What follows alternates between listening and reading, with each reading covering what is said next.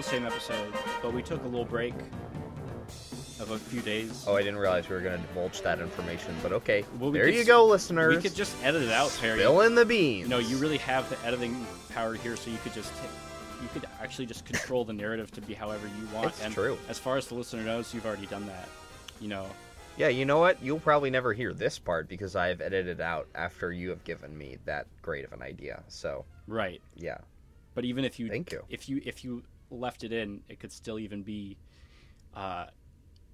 just to assure the listeners that everything is normal when actually you are cutting this up to fit your narrative. Oh, like if I played it like this whole thing like we were doing right now is like a bit, like a comedy bit or something? Yeah, like that you left it in funny. To make the listeners think that you aren't heavily editing this. Oh, yeah. Like, but you actually are heavily editing it. I mean... Because I hear that done. You always hear people being like, cut this part out of the podcast. And it's like, well, genius, if we're cutting that part out, how come I'm hearing it now, I wonder? Well, people like a little intrigue. They like a little goss. They do. They like to think that they're hearing the off-mic stuff. Yeah. But that's a fool's dream. Every word that we're saying is written on a fucking piece of paper. That I stayed up all night typing this script. Listen, both of us are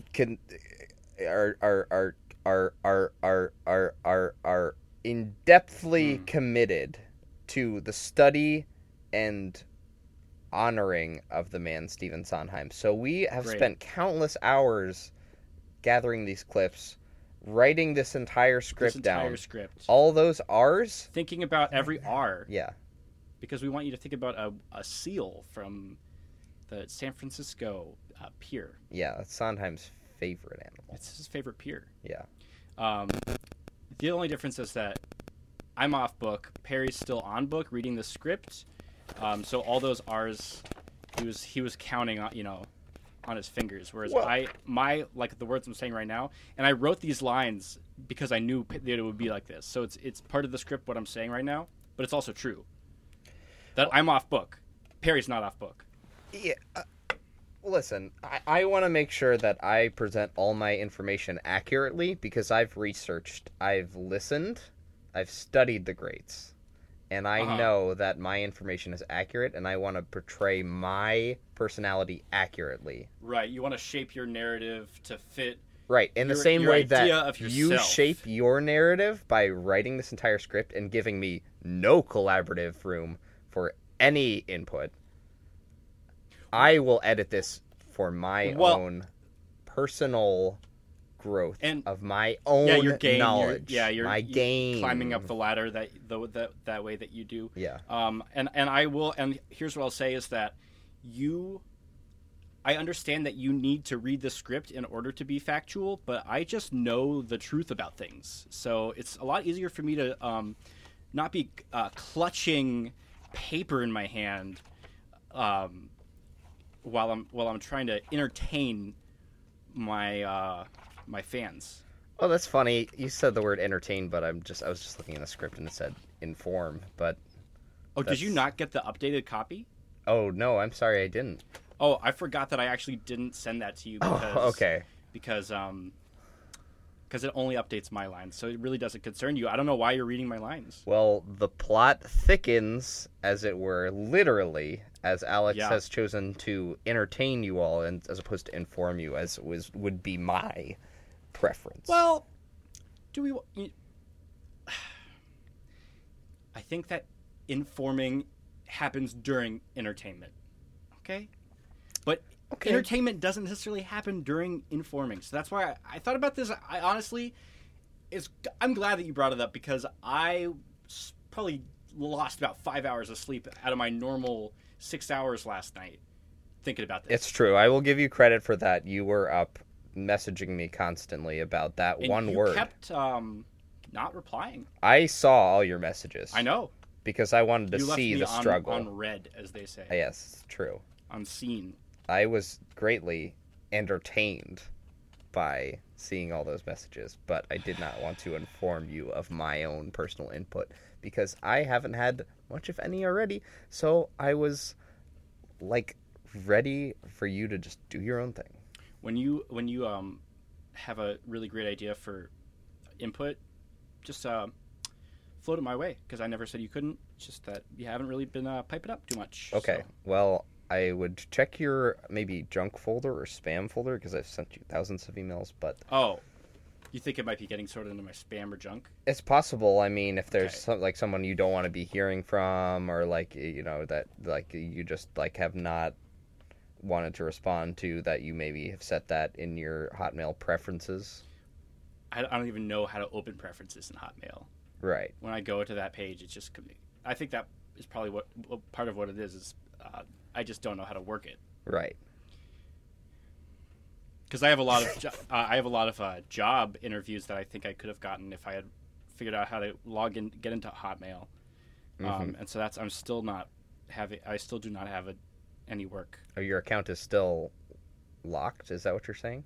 It's not locked. I get a little bit befuddled when I'm trying to click through it. Yeah. So I still don't have any work.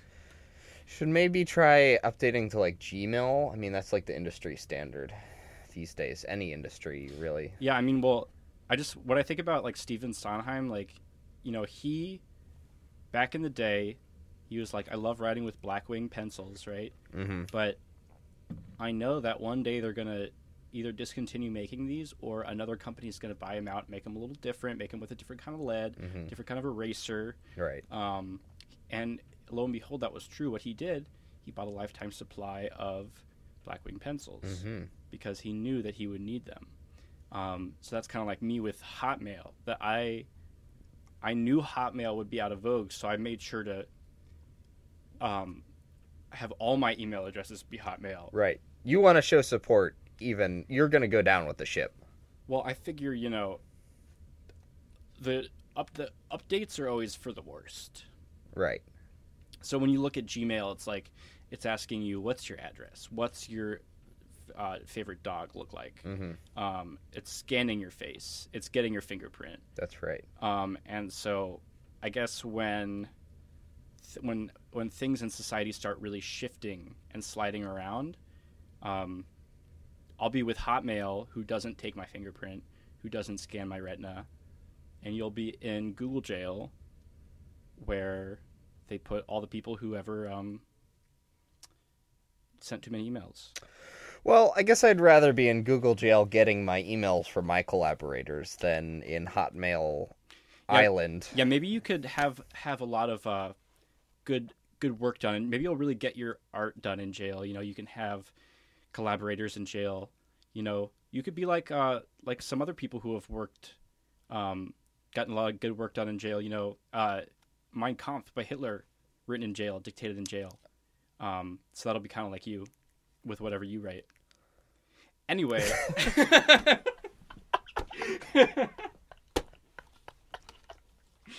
Okay, let's get to your moment. Okay. Please. So, for my third Mo, I'm going to be choosing a song from a show called Sunday in the Park with George. Oh, that's a good show. Yeah, it's a good show. I would like to reference the original production. Nice. I'm just going to kind of hit it into YouTube. Cool. And then we'll see. I don't know if I'm very familiar with both the soundtrack version and also the taped version, both with Bernadette and Mandy Patinkin. Right. Both are very... Mandy Patinkins. Mandy Patinks. Mandy Patink. And Bernadette Pears. And Bernadette Pears. Both are readily available. I'm pretty YouTube. sure there's a YouTube link. Yeah. I think it has the only one on YouTube right now is subtitles, Spanish or Portuguese subtitles, some sort of thing. But there's also a version on Vimeo or something. Vimeo? But yeah, it's a great taped production. Right. PBS Classics or I think something. 86. We're just going to say 86, and don't look it up. Okay. Yeah. 86. Yeah.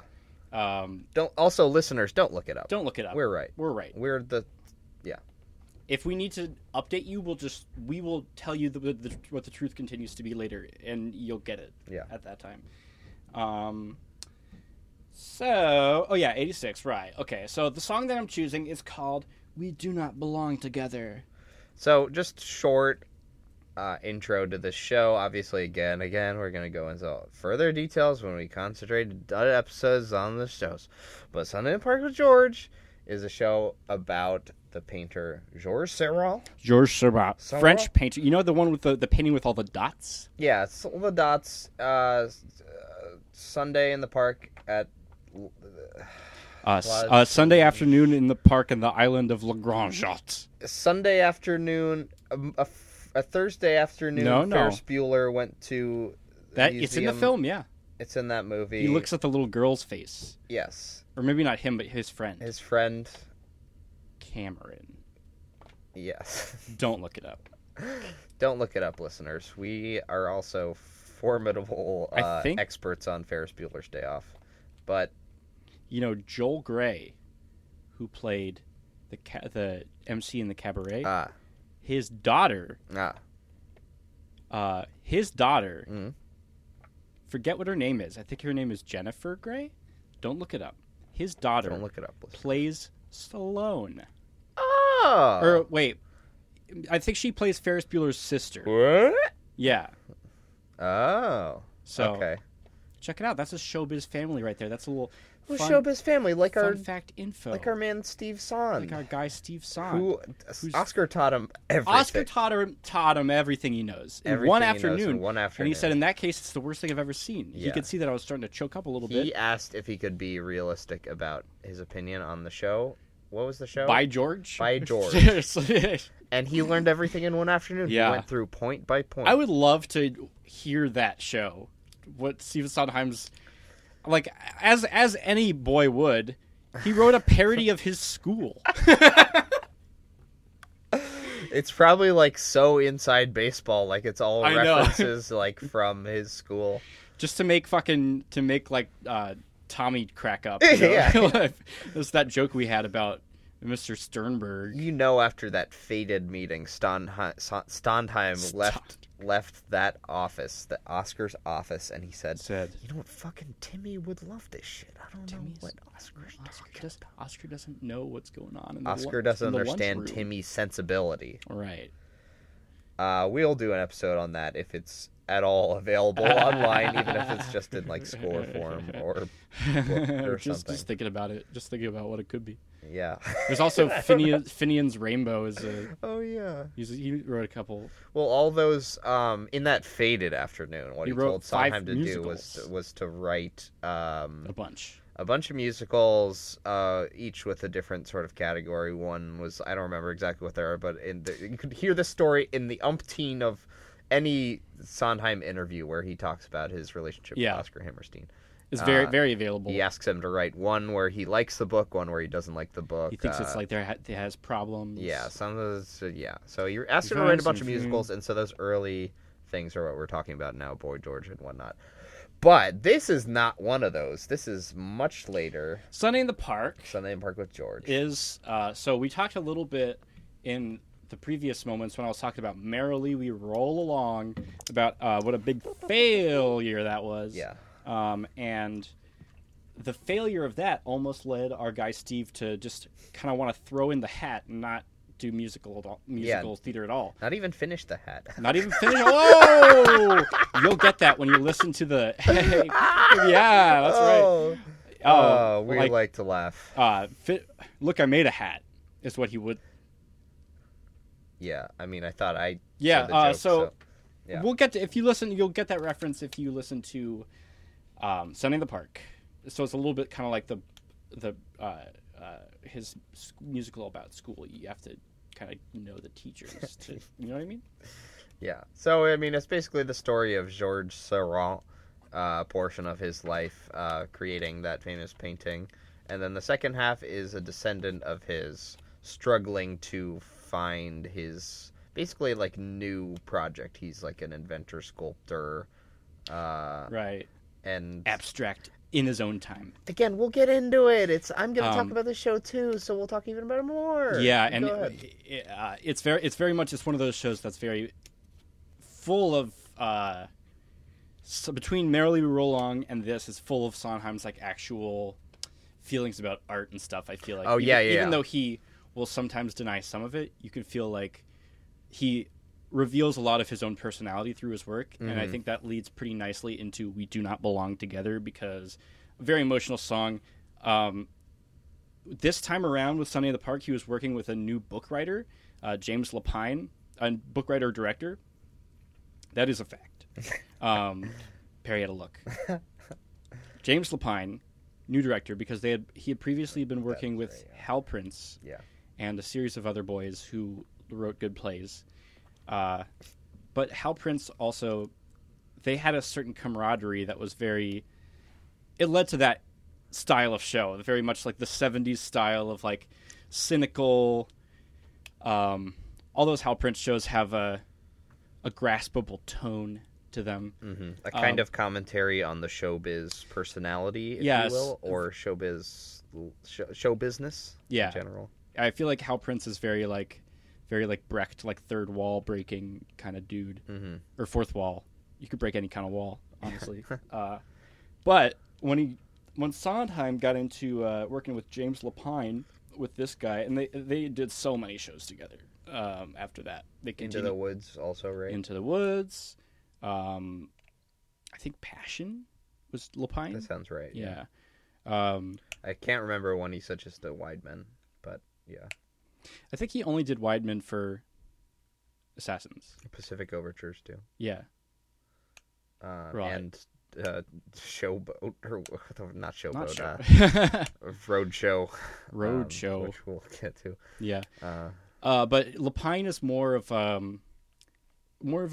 emotional guy, and I think that when they started working together, and Sondheim talks about it a little bit in the second book, I remember, when they began to collaborate, something kind of clicked because Sondheim always viewed himself as more of a romantic, more of an emotionally driven writer, whereas Hal Prince was more big picture kind of guy, more analytical maybe.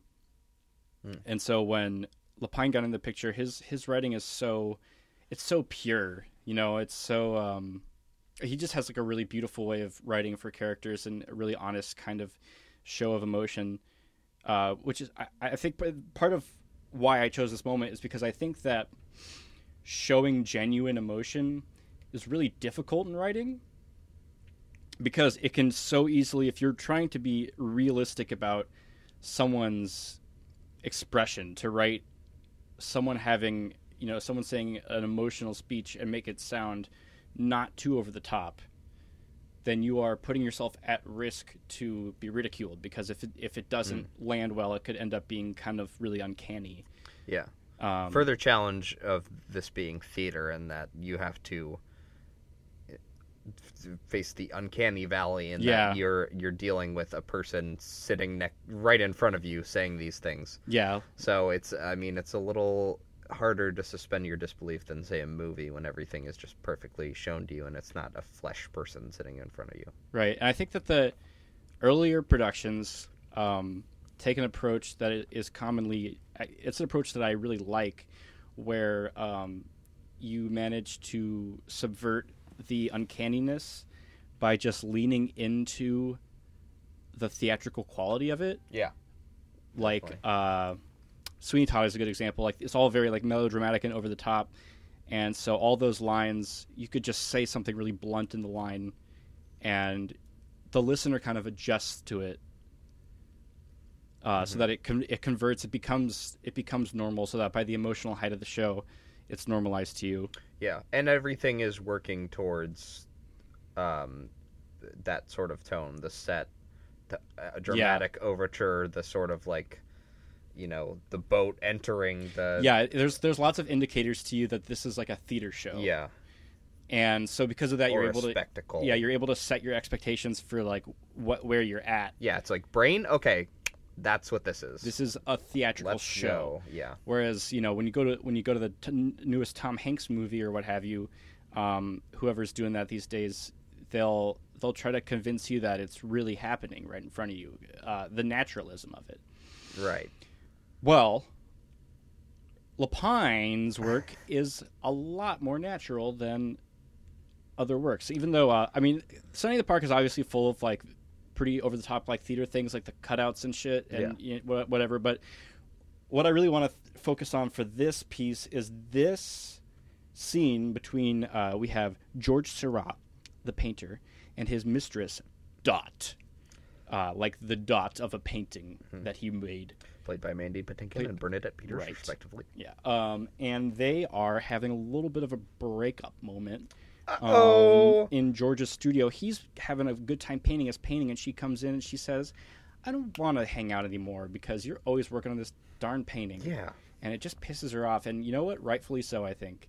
But what I find really impressive about this scene, there's so many things I find impressive, but the general thing is that, to me, this argument feels so believable, and that's something that I almost never see, even in movies. I feel like when, especially if it's like among a couple, when like a couple has an argument, it literally is just like, to me, I could always like sniff out the thing that they're trying to lead the scene into, because it's like the argument has to like lead to some conclusion, Right. and not like natural arguments take a little bit more time, and like they're a little bit more subtle. Right, or they don't resolve by like Yeah. you know, a musical sting, and Yeah. then it's over. But so there's like a lot of challenge in a musical too, because again, like you're coming to a musical cue. You're queuing up a song. Yeah. And so even in past Sondheim musicals, like one that just popped into my head was, what's that song from Follies? Would I Leave You? Yeah. Even that song is sort of like, I feel like the song says so much, and so the scene before it, even though I love its placement in the scene, I feel like the scene before it is like a little bit less naturalistic than this argument, because it very much has to lead up to that point where she's able to be like, would I leave you? You know what I mean? Yeah. It serves a function, though. Yeah, it's a different kind of thing, but I know what you're saying.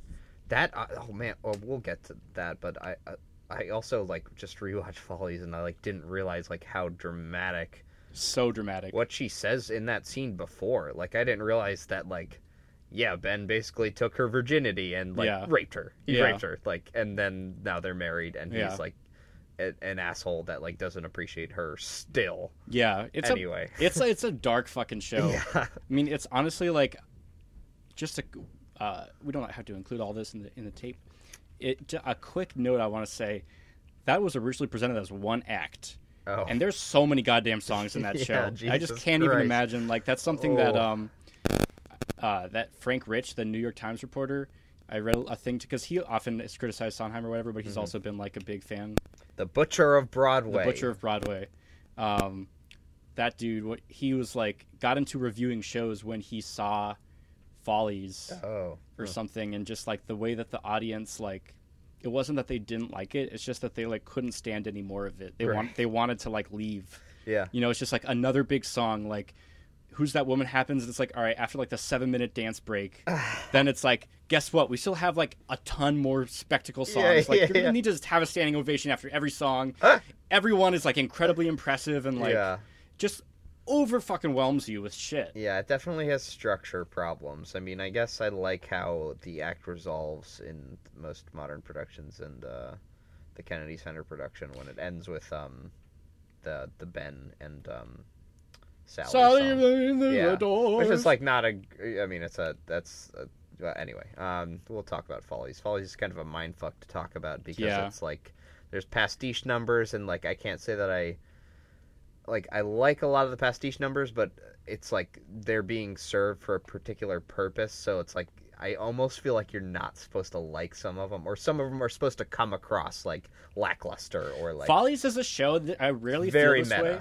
Like for example, I do not feel this way at all about Sweeney Todd, but Follies is a show where I feel like I could like lose parts of songs, like the whole like, because like in the middle of like plot, there will be like that whole like 3-song mashup that's like Rain on the Roof. Perry. I realize they don't do in the Kennedy Center production. They do them one at a time, and they don't do the mashup version. Yeah. Which I kind of like musically. I don't remember. I don't know the context of like in the original production, like how that worked, but yeah. But anyway, we should get back on topic. So Sunday in the Park. All right, so a couple things that I'm going to play the video of this. I think this should be the one. But what I was talking about before, where I really believe that an argument is not easy to write, and it's also not easy to cue into a song out of a scene. But this like shatters both of those things. Not only is it, to me, is a very, very, at least when I watch it, it's a very enthralling conversation between two characters, because I really can kind of like see both of them and how they feel and understand where they're both coming from. And that obviously George is in the title of the musical, so his character is ultimately like the most, I don't know if maybe the most sympathetic, but definitely like the one that the narrative is focused around. And yet in this scene, he's kind of being confronted and told that he's wrong. And at the same time, it's not like, I really feel like what Dot says in the song is the most articulate stuff that's said. You know what I mean? Like I think she really has like a point. And you can kind of see that. You could be like, yeah, George is kind of like an asshole. Yeah. But we also still like love him because of how the show goes. You know, there's sort of like, it's hard to find that compromise and not kind of lean it some way, even though obviously the show is about George, so he kind of gets the spotlight. But also, Dot is like a fictional character. Anyway, and also another thing is that she's being used to further that argument of like art versus whatever interaction. It's big. It's bigger than like George Seurat. I think it probably. I think Sondheim would deny it, but I feel like it obviously like points to Sondheim. Oh sure, yeah. Being an obsessive creator, because he just Yeah, well, many of the songs in this, at least two of the songs, he has said multiple different times, like what his favorite songs are. But at least once he said it's Sunday, and then at least once he said like at least he relates to Finishing the Hat. Yeah. Also, another thing I wanted to talk about is the way that this scene goes forward. I mentioned how it's difficult to pull a song out of a scene, and I don't know where the James Lapine ends and the Stephen Sondheim begins, because Stephen Sondheim is so good at catching on to the book writer's voice, even where I noticed that a very James Lapine thing is that he doesn't use any, what do you call them, like conjunctions when you shorten the word, like can't apostrophizations, or I don't know. He doesn't use any of those, so he says cannot always. It's like, I cannot do that. It makes everybody sound very like, I don't know, very like, that's how you know it's the past. They don't say can't. I can picture Mandy Patinkin saying that. Yeah, you will hear him say it. Nice. I cannot divide my feelings. But that's what I'm saying. So like Sondheim does that in the lyrics too. So nothing really gets past him. He uses the full vocabulary of James Lapine. So it's hard to know who wrote what. But this scene, wherever it begins and ends, to me is very impressive, because the song kind of comes in real sneaky. It's always kind of the song, and it comes in underneath, and as they argue and they get more heated, things are going back and forth, and this song very naturally swells out of that in a way that I think it's just super recognizable and relatable to the way that like human emotions exist, just the way that things kind of like swell up. Through theater, I think he's able to like draw a lot of metaphors with like music and feelings that are like pretty cool and direct. But let's hear it. Let's hear it. Something to tell you. Yes, now about your painting. I may be going away to America. Alone? So this is the scene. Of course not. With Louis, he has work. I love her. When? Bernadette's number one. After the baby arrives. I would say this is Play Lapine right now. You will not like it there. You will not like it there, not you won't like it there. Do you know? I have read about America. I have read about America. Why are you telling me this? First you ask for a painting that is not yours. That is not yours. And then you tell me this.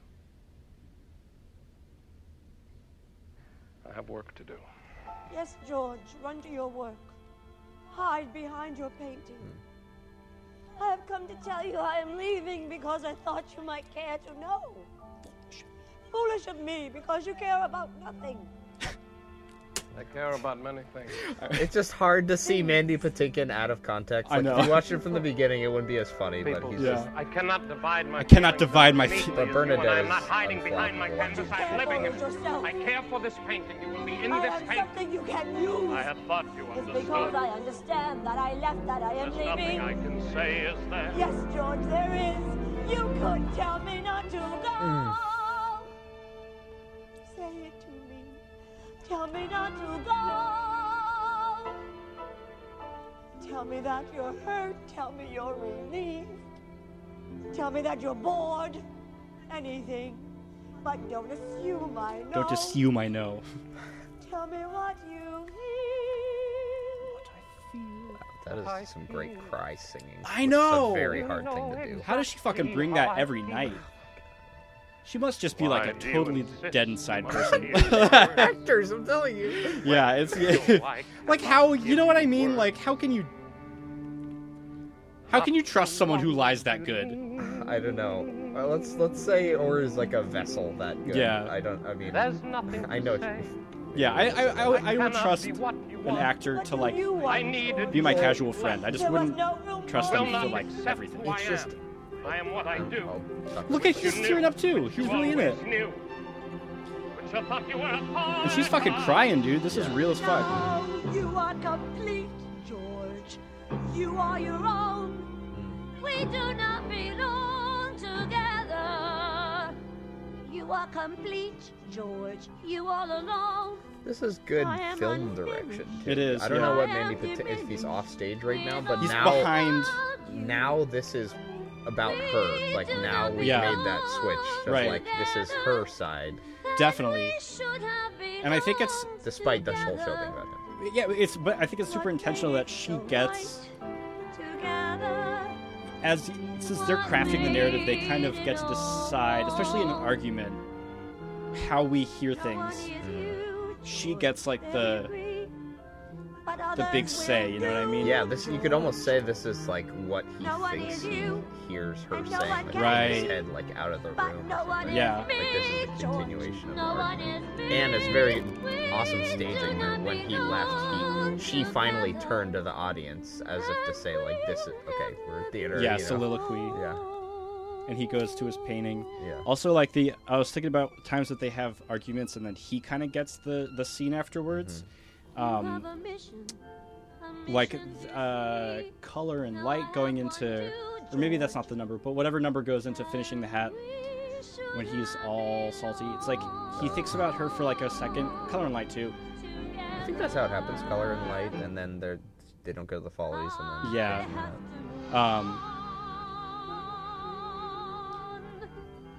And also just... yeah, that was a great mo. I've never really... Is it still going? Okay. And then honestly, and I was also couldn't decide if I wanted to pick this or Beautiful, which is the song that happens next. But I mean, please just go watch Sunday in the Park. It's available online. It's like really, if you want to get into Sondheim, I really think this is like a good place to jump in because there isn't like a Tim Burton movie adaptation you have to battle with. There isn't. I mean, there's only good productions of it, right? Yeah. It's Mandy Patinkin is a great. I have no problem with that. I mean, I haven't seen any other productions. I watched the one with the bald. With bald, but I liked it. They did Alexander Gemignani? I don't know. They did like projections instead of like cardboard cutouts. Huh. Is it on YouTube? It's maybe on Vimeo. Okay. But it was also been filmed. But this production, I mean, yeah, that's a good point. Also, the fact that it's a very experimental show, and it's like, Right. okay, this is what you're getting into. This is like a good, non-traditional storytelling. Like, it's a good indicator of like how he likes to do that, or And how him and his collaborators. It truly is when he is like in his height of like he has fucking done this before. He has written musicals, you know. Oh yeah. And he's also taking a lot of chances because this Yeah. show is his first off-Broadway Right. show, and he's like, "Fuck, let's do it." yeah, it's a new world for him. But this is near the end of Act 1. So this song happens, and then they sing "Beautiful," which is with the one with George's mother, which that's like that's like my like cry button song, where it's like, I feel like that song is like, I don't know. It's like a deep song, but it's like also a subtle song. It's not like a song that like jumps out from the soundtrack, but I think it's like one of the most poignant songs.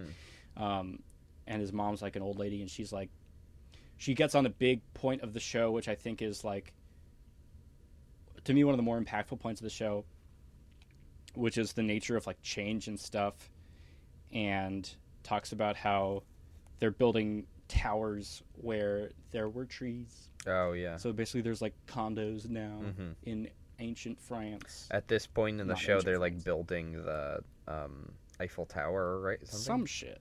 I don't know. Maybe There's Americans. Yeah. I detest these people. I but then it goes into Sunday, and then the act goes, yeah. and everybody cries. I'm due for a rewatch on this one in my cycle of endlessly rewatching Sondheim. Yeah. Because I mean, I was planning on doing that anyway, but especially that moment. Thank you for showing that, because that never really popped out to me. I mean, the whole show is great, obviously, but like out of that show, that wouldn't be like the one that I would have picked for like a moment. Yeah. But that is a great point you made about how that argument bubbles and then it just naturally goes into the song. Yeah. The music has already started. The cue happens while they're talking, and it's like you barely even notice it because they're going snip snap back at each other. And it's the point where like she is getting more emotional. Like the snap indicates like her getting emotional. It's a very impactful thing. As consumers, we're comfortable with underscoring, right? So it's like we are. It just happens. Yeah. A musical sting, the way that comes in, is not too unfamiliar. Yeah. Your brain kind of naturalizes it. So then when they start singing, it's so not easy to do that, to have the characters truly become so overcome with feeling that they have to burst into song. Yeah. That's like one of people's biggest problems with the musical theater, right? And people try to subvert that by like having shows take place in a context where the characters might be singing, like on a, Follies or whatever. You know what I mean? So yeah, that's a great. There's so many ways to kind of like subvert that, but it's really hard to have conversations or have characters having actual conversations where they burst into song, and it's not like you don't get immediately alienated from that, because if that's not done well, then you're not going to really listen to what they're saying. Yeah, because you're going to be like, this is weird that they're singing. I'm involved in a production of Full Monty right now, and there's a song that starts literally with like a note. It's like ding, and it's like such a punchline, and it really, that's a great example of how like Sondheim will always talk about how music is like, once music happens, you're very aware of it. It's like music is here, like, and that's a great example of like. But also a great use. I mean, your scene is your moment is a great example of like how you can use that to your advantage. Yeah. Because it's like swelled with when that happened with her character. Yeah. Content follows. Content dictates form. Yeah. Check your photocopy that I made for you of the book. Oh, okay. So you could figure out what its content dictates. Content dictates form. Okay. Less is more. Yeah. Content dictates form. God is in the details. God is in the details. Content Okay. Okay, you'll get it. Thank you for printing that off. I mean, I've got an it's Amazon no problem. delay. I mean, it's actually no problem. So I used up the last of my ink on one copy, and then I actually had to go buy more because I only printed out half of it, and then so I spent a lot of money on ink. But we can kind of work that out later when we do the pay stuff for this, when we work out. Right. Yeah, we'll have to sort that out. Yeah, we'll sort it out. I mean, I know that you owe a lot, but I owe a lot. Right, because I got us this studio. Oh, I owe you a lot. Yeah. Right. The studio.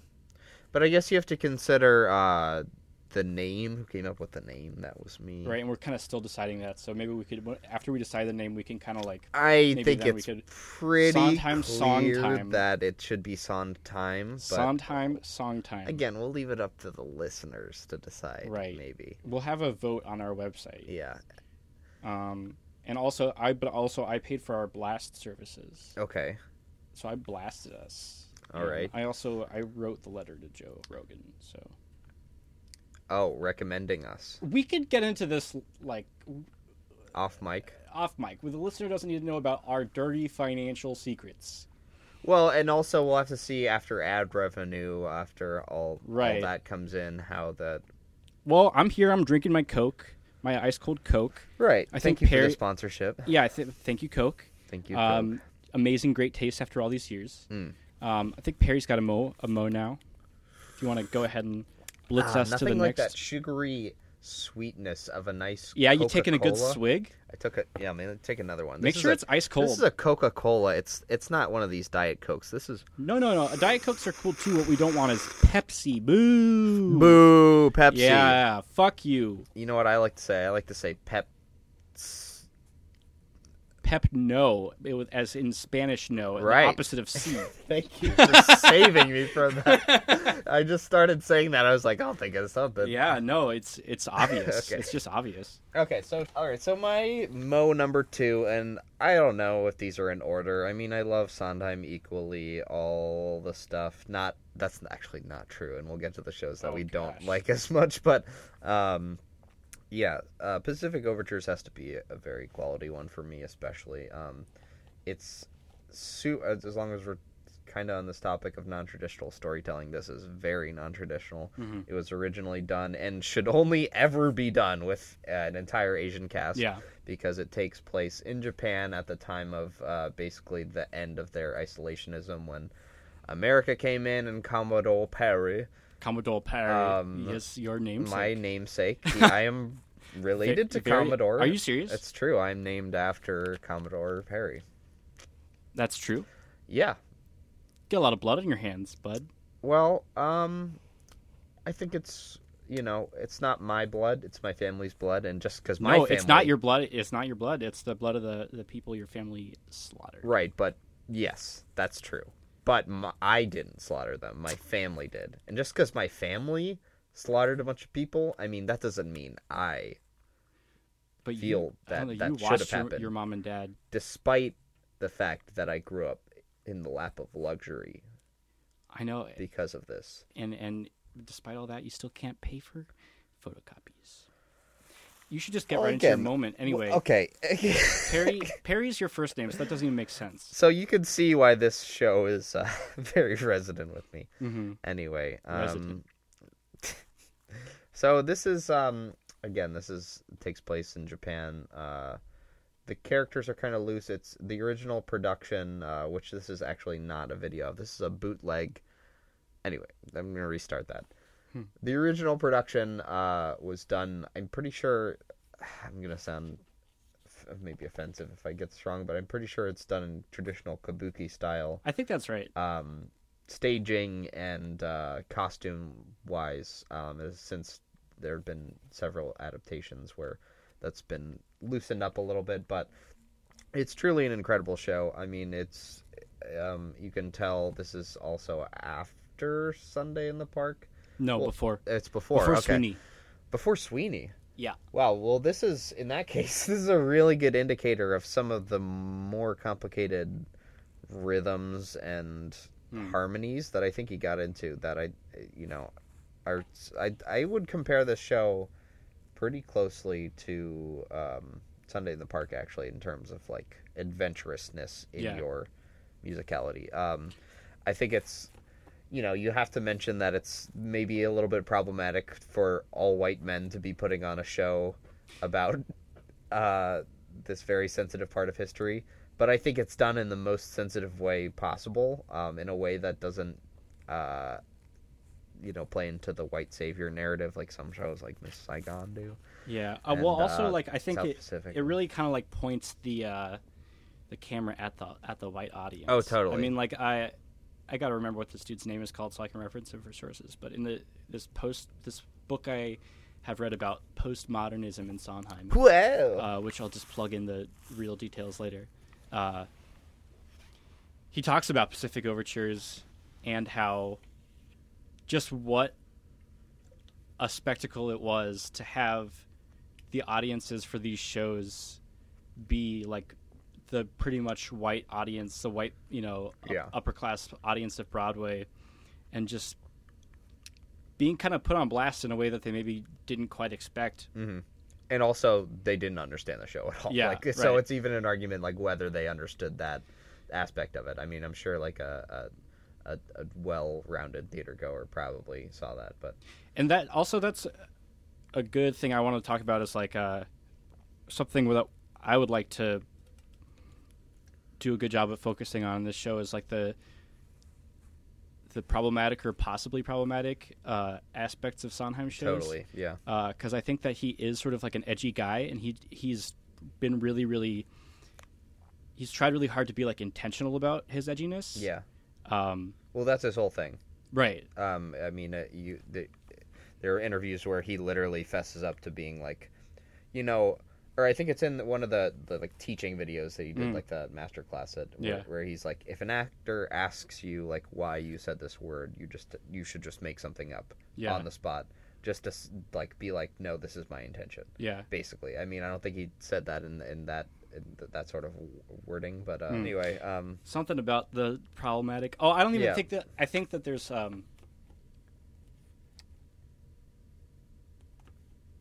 there's more problematic shows. You were gonna say something, and then you made like one point, and then I was like, ugh. Something about him.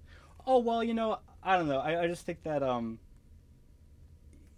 we have a little bit of like a half joking like cult following of the Steve. Mm-hmm. I think that he mostly holds up as like a modern day person because I feel like he is very down to like admit his mistakes and like areas that he could have done better. He's written 2 giant books about criticizing his and others' work, but a lot of his. He's very critical of himself, which I feel like that is like, I mean, to me, like that makes it a lot easier to consume things like West Side Story, which is like, maybe like it's like, again, it's like some white people like trying to make a statement about like race. Yeah. Where they like maybe fall short in like some categories. If it was just the show standing alone, it would be harder for me to just thoroughly enjoy it. Mm-hmm. Whereas I know that Stephen Sondheim can like look back at this and, think about what he could have done better. And that's something that can kind of like enter their narrative too, is like what these shows are trying to say is still a topic that exists and can still be kind of like dialogued with outside of the production. Yeah. And the magic of theater is that even problematic shows can be staged or directed in a certain way so that you can either shine a light to the problematic moments or, I don't know, I guess edit them out in a way. Or just like, reframe them, I guess. Yeah. And I guess this is... Okay, so this is for Black Dragons. Again, this is not fantastic quality. This is about...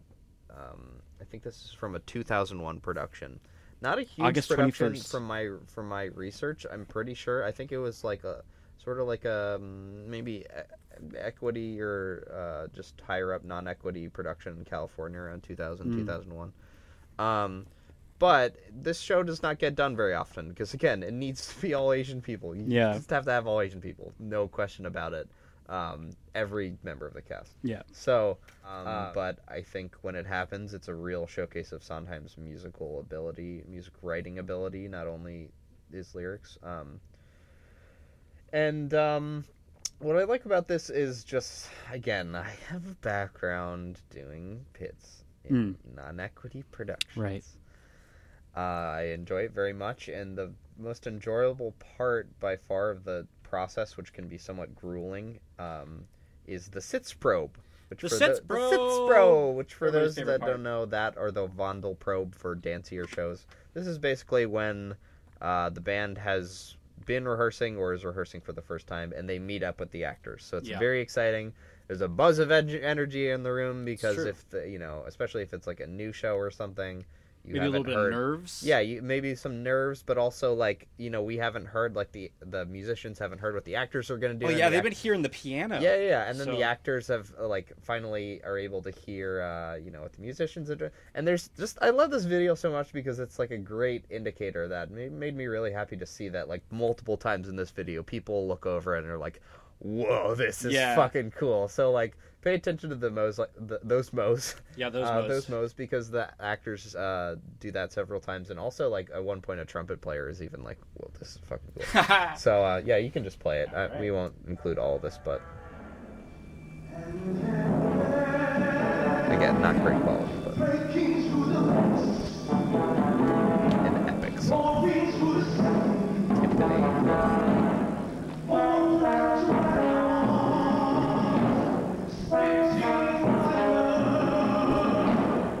Look at this xylophone.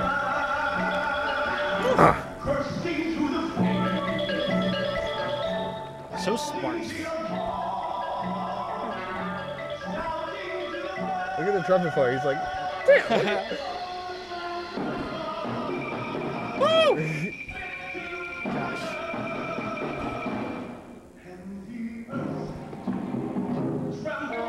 I'm pretty far outside of any recognizable Broadway idiom too. Oh, It's like, yeah, it's not very much like any kind of musical that you've ever heard. that's sort of what I mean. Like, yeah, at least like connotative. Not that's the wrong word, but okay, this is just a great little scene. Basically, a father, like head of a family, is like trying to evacuate because so this is the moment when the ships first enter, and because in this part of Japanese history,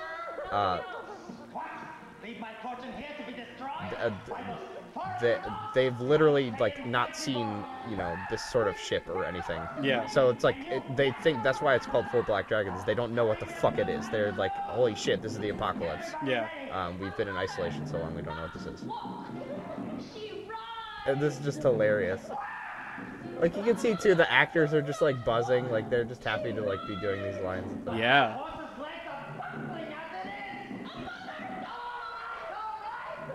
And she's saying a mother does not walk, she rides. It's the whatever, the patriarch character's mother. They're having a lot of fun. Yeah, they're having fun. It's just like, yeah, it's just a good time. You see the fucking costumes on the rack over Yeah, there? Maybe they were yeah. trying that on before this. Taking some measurements.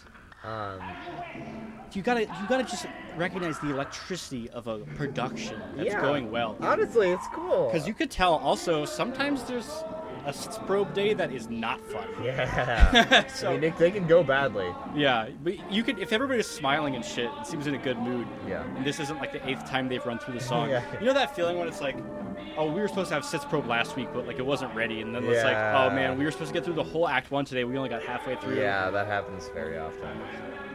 That's a rough feeling. Yeah, but this seems to be like maybe the first or second run through, and then just like, yeah, I don't know. That's all you can. The narrator is a very good part. It's incredible projection. That's one thing I noticed about him. Like the other two guys that are singing earlier in the song have mics. This guy is literally he's the narrator character. Yeah. He's literally screaming in this room and this is probably like a 12-piece orchestra or bigger. Oh, this part's pretty cool. Yeah, what he's saying.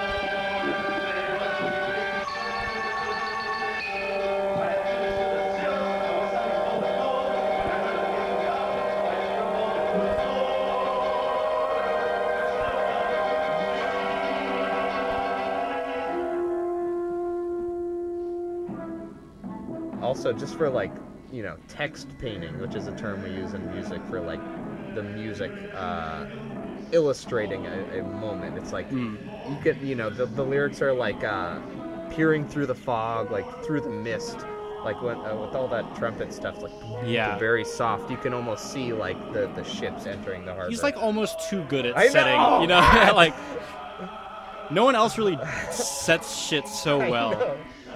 All right, yeah, this song is incredible. It's probably my favorite song from this show. And again, the original production of this is on YouTube. Definitely worth a watch. Yeah, It's good just quality. Fucking incredible. Yeah, incredible quality too. I'll tell you what, you gotta watch Sunday in the Park. I gotta watch this one. Yeah. Let's do that tonight. You gotta do it. Sorry. This part's sick.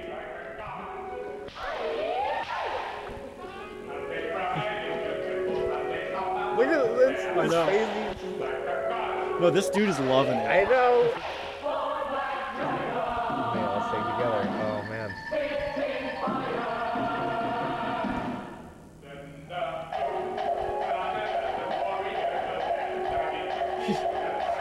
grooving. And we've already heard this theme already, but that's also another thing we haven't even mentioned the fucking orchestrations yet. Oh my god, yeah. Fucking Jonathan Tunick. I don't know if he did the show actually, but he probably He did. definitely did the original, because he did Yeah. like every single Sondheim show, pretty much. Just, this is the second time this theme has happened. Second or third, really. Yeah. But it's completely different stuff. Jonathan Tunick really, like, I have found no clip of that man, like, talking or any really? interview. Have you Oh, looked? no, actually, I was thinking of a Paul Gemignani interview. Oh, Jonathan Who's the Tunick, though, music it's like, director. I mean, even before I knew what, like, orchestration meant, I feel like some of my favorite parts about the shows, like Sweeney Todd and shit, are just, like, the fucking arrangement. Yeah, instrument choices or percussion choices, Yeah. especially.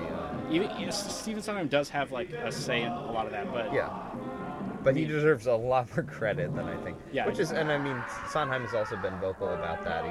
in his Oscar, Famously Tony winning, In every Tony-winning speech, he will call out his boy John. hot take on the Tonys The that they Tonys don't do have not have a category for this, which I think is a real shame. for orchestrator.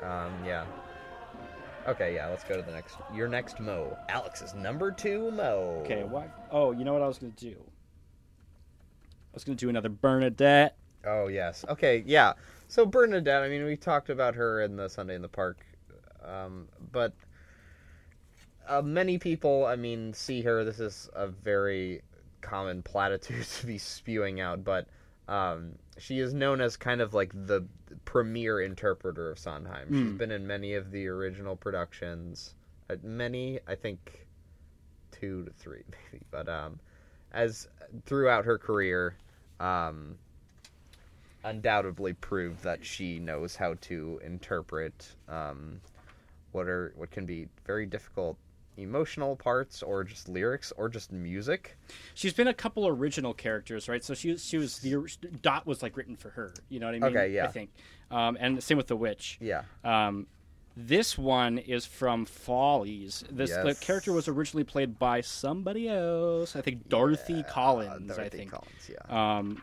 Who also fucking rocked. I also love the original, but I Mm-hmm. gotta give Bernadette to this one just because, I mean, she had a lot of benefit of like the shit had already been out, and Yeah. she often gets that edge on people that Yeah. she gets to kind of like reshape the character. You get that sometimes with revival. I mean, oftentimes I don't like the revival recordings, but sometimes the performances from the actors end up more honed, if you will, because they know that the song has existed for however many years. Right, and this I think this show is a pretty great example of that, because I mean, both her and I forget who plays Phyllis in this revival, but Oh, God damn it! I forgot Yeah, her name. I I just rewatched it. I'm gonna remember this.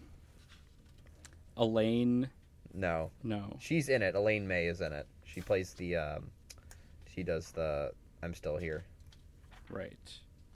Can't find In Buddy's Eyes in this book. Oh, here it is. Well, so what you're going to want to do, you get on your YouTube browser, I looked up Bernadette Peters In Buddy's Eyes, and it's like, you get it right away. It's Yeah. the first thing.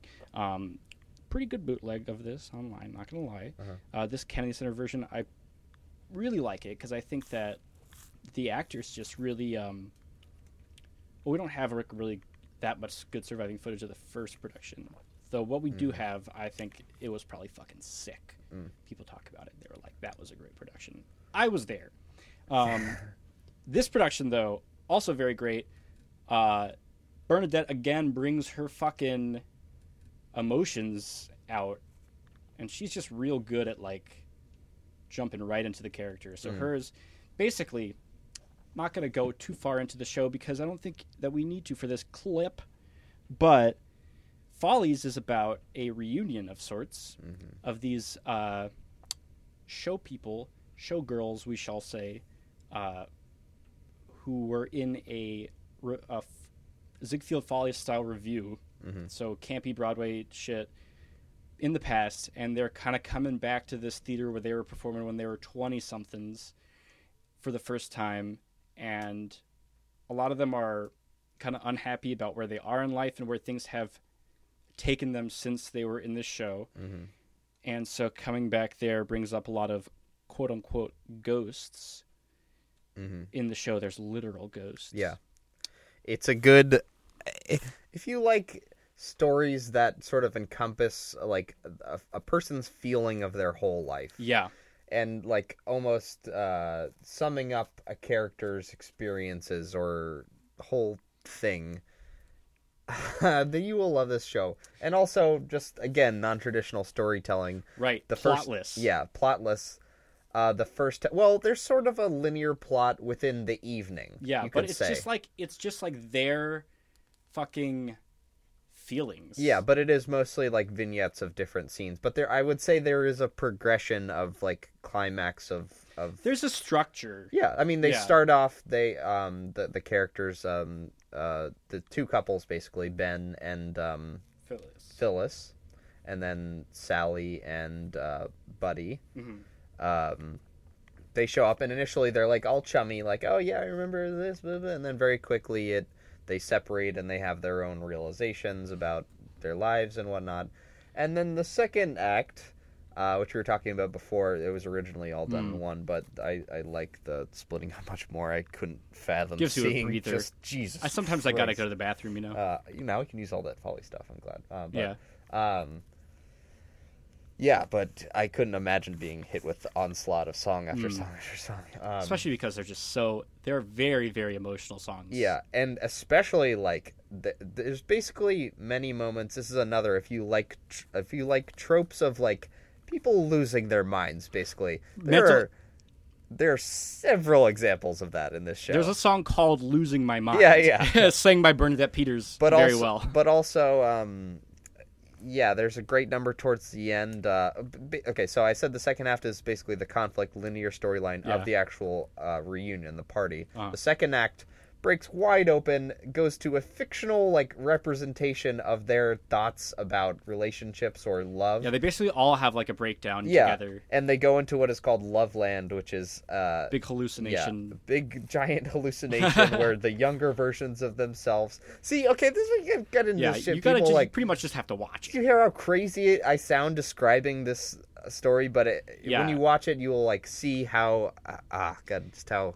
Sorry, I just rewatched Folly, so I'm really into it again. It is followable. Yeah. I will say, like, when Loveland finally drops, I think it's a pretty fucking chilling moment. I almost picked "You're Gonna Love Tomorrow," that song, with the young couples, because when you hear it, it's just like, oh, this is like a nice like period style show tune. Mm-hmm. But when you see it after all those fucking arguments, it's like truly disturbing. Like it's really, really, really chilling. And you can parse from the there's the whole Kennedy Center, the one Alex is going to play from. The whole bootleg is available on YouTube, but you can definitely see that they're terrifying moments. This show, again, if you're horrified by like reflections of people's past, I mean, like Black Mirror and stuff like.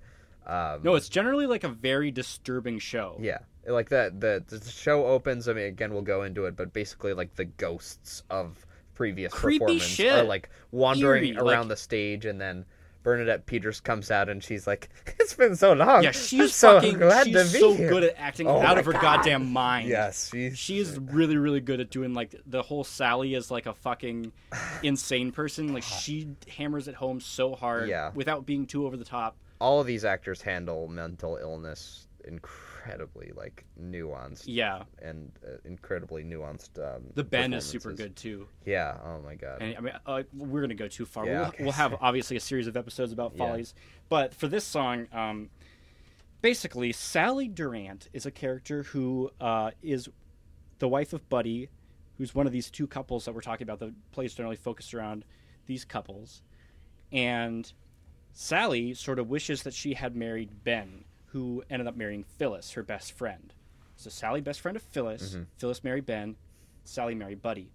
This song is Sally talking to Ben, who is her old-timey crush. And her whole thing throughout the show is like kind of like coming to see him and like trying to like reignite that spark that they had. Yeah. Because there was like a little bit of a thing back then. So she is talking to Ben, and basically she's like, oh, you want... Ben is like a big famous billionaire. Yeah. He is like the world's most. He's like Donald Trump. Like he's like the world's most successful man. Yeah. And just like a big asshole. But he's like, yeah, I get the fucking deal. I get the bargains. I run the company. I smoke the cigars. Imagine like a Joe Rogan. Yeah, Joe Rogan. Like someone from Joe Rogan's high school. Almost like Joe Rogan and Elon Musk fucking both just like jerked off into a test tube, and then we made a baby out of their combined seed. That's not the point I was going towards. I was gonna say, like, if like a Joe Rogan was like confronted at like a high school reunion by Right. like a high school that makes girlfriend sense, or yeah. something, like, Or this Elon is- Musk. I'm just trying to who has like done nothing with their life, basically. Like, Right, yeah. this is the kind of like relationship these two have. So we They're just go, they're chit chatting, and she's like, "Well, you're a very successful man, blah blah blah. Well, I have a really cool husband." Yeah. So this song is called "In Buddy's Eyes," and it's about how much she loves Buddy, which is in the show is pretty obvious by this point. There's a buried meaning of this song that she obviously, like, her whole thing is that she's unhappy and that she like doesn't really love Buddy. You know what I mean? So this whole song has a great double meaning, which is a common thing in Sondheim, I would say, is someone singing a song that has. I mean, this show is pretty fucking full of it. Yeah. With someone singing a song that has an extra subliminal meaning that is equally important to the literal text. which is basically like, she's saying in Buddy's eyes, I'm young, I'm beautiful, all this stuff. But basically what she's saying is, like, that's how she wants Ben to see her. Yeah. Like, because Ben longs for his younger self, he says later in a song of his, like, the Ben of my past, like, who will remember him.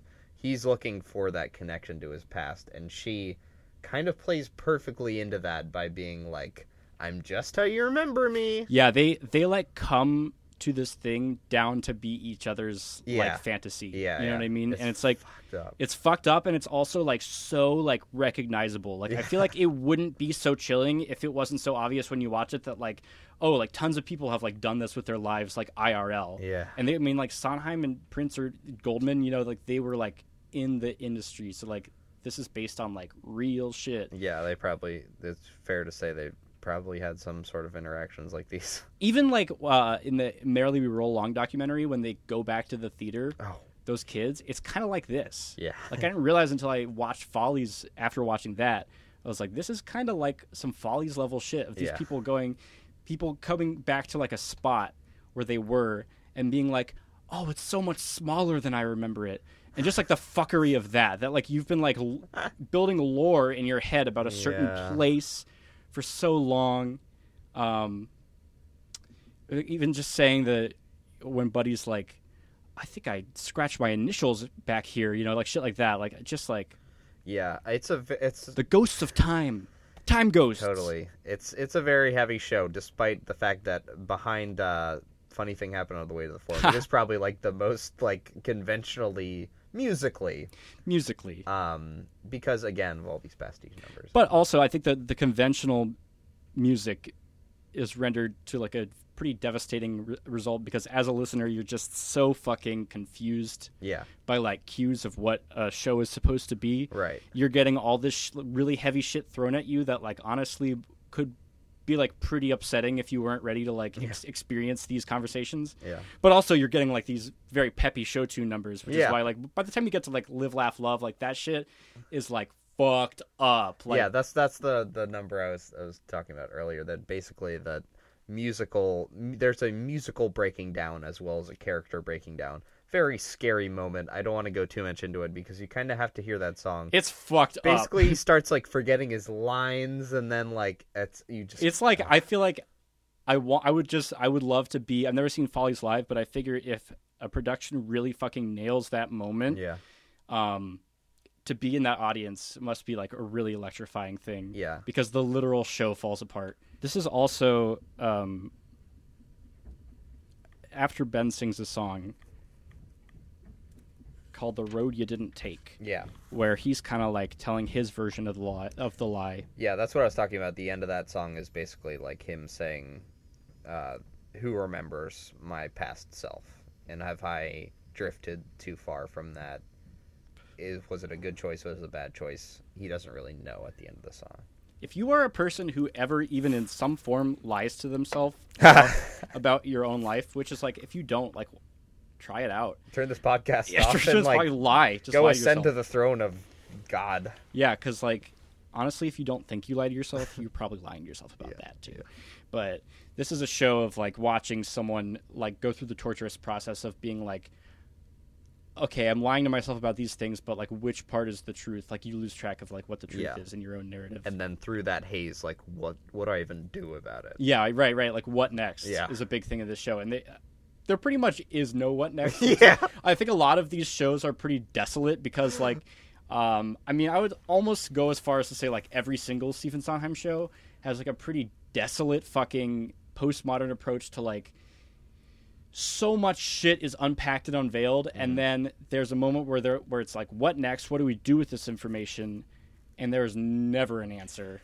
But again, that's valuable art. Like, you know, we need that. Yeah. We really need that. We need art that is causing conversations. I mean, It gets I you think, talking after the show. Yeah, I It think gets you there's- making a podcast. There's a reason why things like Get Out, Yeah. are incredibly important. Or like Sorry to Bother You, Mm. because they are incredible pieces of art, and then they like leave you being like fuck, Yeah. fuck, and it's not just like what you would typically think of a musical, which is like overture, Well, because intermission, the entertainment closing number where everything is wrapped up perfectly. Right. Like that's not how it works in real life. So. the entertainment aspect of it lets you let your guard down and kind of like they hit you with some fucking low emotional blows, which Yeah. you maybe like would not have gotten hit with so hard if you weren't like letting your guard down because you're in a musical and you're used to these tropes. Yeah. In the Sondheim book, Finishing the Hat, where he has all the lyrics laid out with commentary, after Buddy's Road You Didn't Take has happened, and then before In Buddy's Eyes, the little text that he wrote is, a little later, it is Sally's turn to lie. That's awesome. Oh, I I know. can't wait to get to that book. But I want to just read a lyric that's written down. This is a good example of Sondheim having lots of fun, and also Road You Didn't Take is like this too, where he's for you music nerds out there, he's shifting meters basically like for a couple bars at a time, pretty much to fit the lyric. So it's some tricky like time signature shift shit, but you don't think about it when you're hearing it. It's not like you're listening to like Rush, you know what I mean? Like it's I try not to use the word mathy so much, but it's like pretty fucking mathy, dude. But also concise, because he has Yeah. to fit a lyric over it, and he's very aware of that. This I just want to read this stanza, and then we'll hear Bernadette like sing it. But and yes, I miss a lot living like a shut-in. No, I haven't got cooks and cars and diamonds. Yes, my clothes are not Paris fashions, but in Buddy's eyes. There's like 3 bars of 9. Yeah. And I don't know. I mean, just I guess the main point is just like listen to that part when it comes out, because it's like so non-conventional song phrasing, but it's like leads into the chorus of the song as if it was like the most conventional thing ever, like as if it was just like inevitably normal. Yeah. So this is In Buddy's Eyes. And naturalistic. I think a lot about the future. Right. All the things I thought made life worth living, they don't seem to matter much. I wanted a career once, but the fall is closed. Nothing happened. And you know what? I was hard. I wanted children, and I He's had getting 2 flirty gorgeous stuff. boys who do what boys do. They grew up and moved away. I miss It's also, the vamp under what she's saying is also like a theme that we've heard a lot. And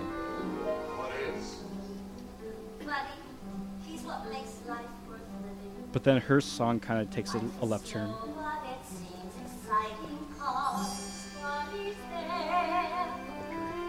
Gourmet cooking and letter writing, and knowing Buddy's there. Every morning, don't wait, I tend the flowers. Can we believe it every week? Here's that part. Yes, I miss a lot living like a Shawnee. No, I haven't got cups and cars and diamonds. Yes, my clothes are not Paris fashion smart. In money's It's like the heart. pickup to the. I'm young, I'm beautiful. In money's heart.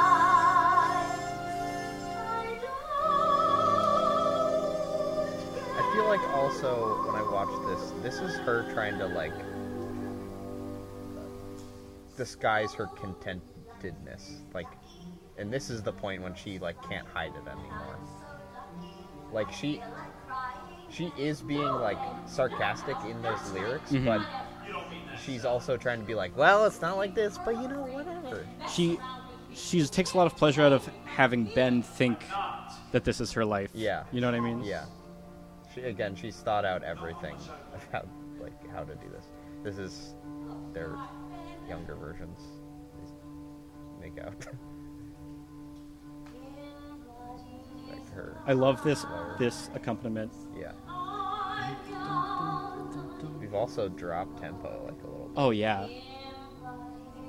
And it's like what I mean. The first time she sang this, it was like exploding the dynamics. Yeah. You know? And then this, just lyrically, this time through, the chorus is a lot longer, and I don't know, the rhyme scheme.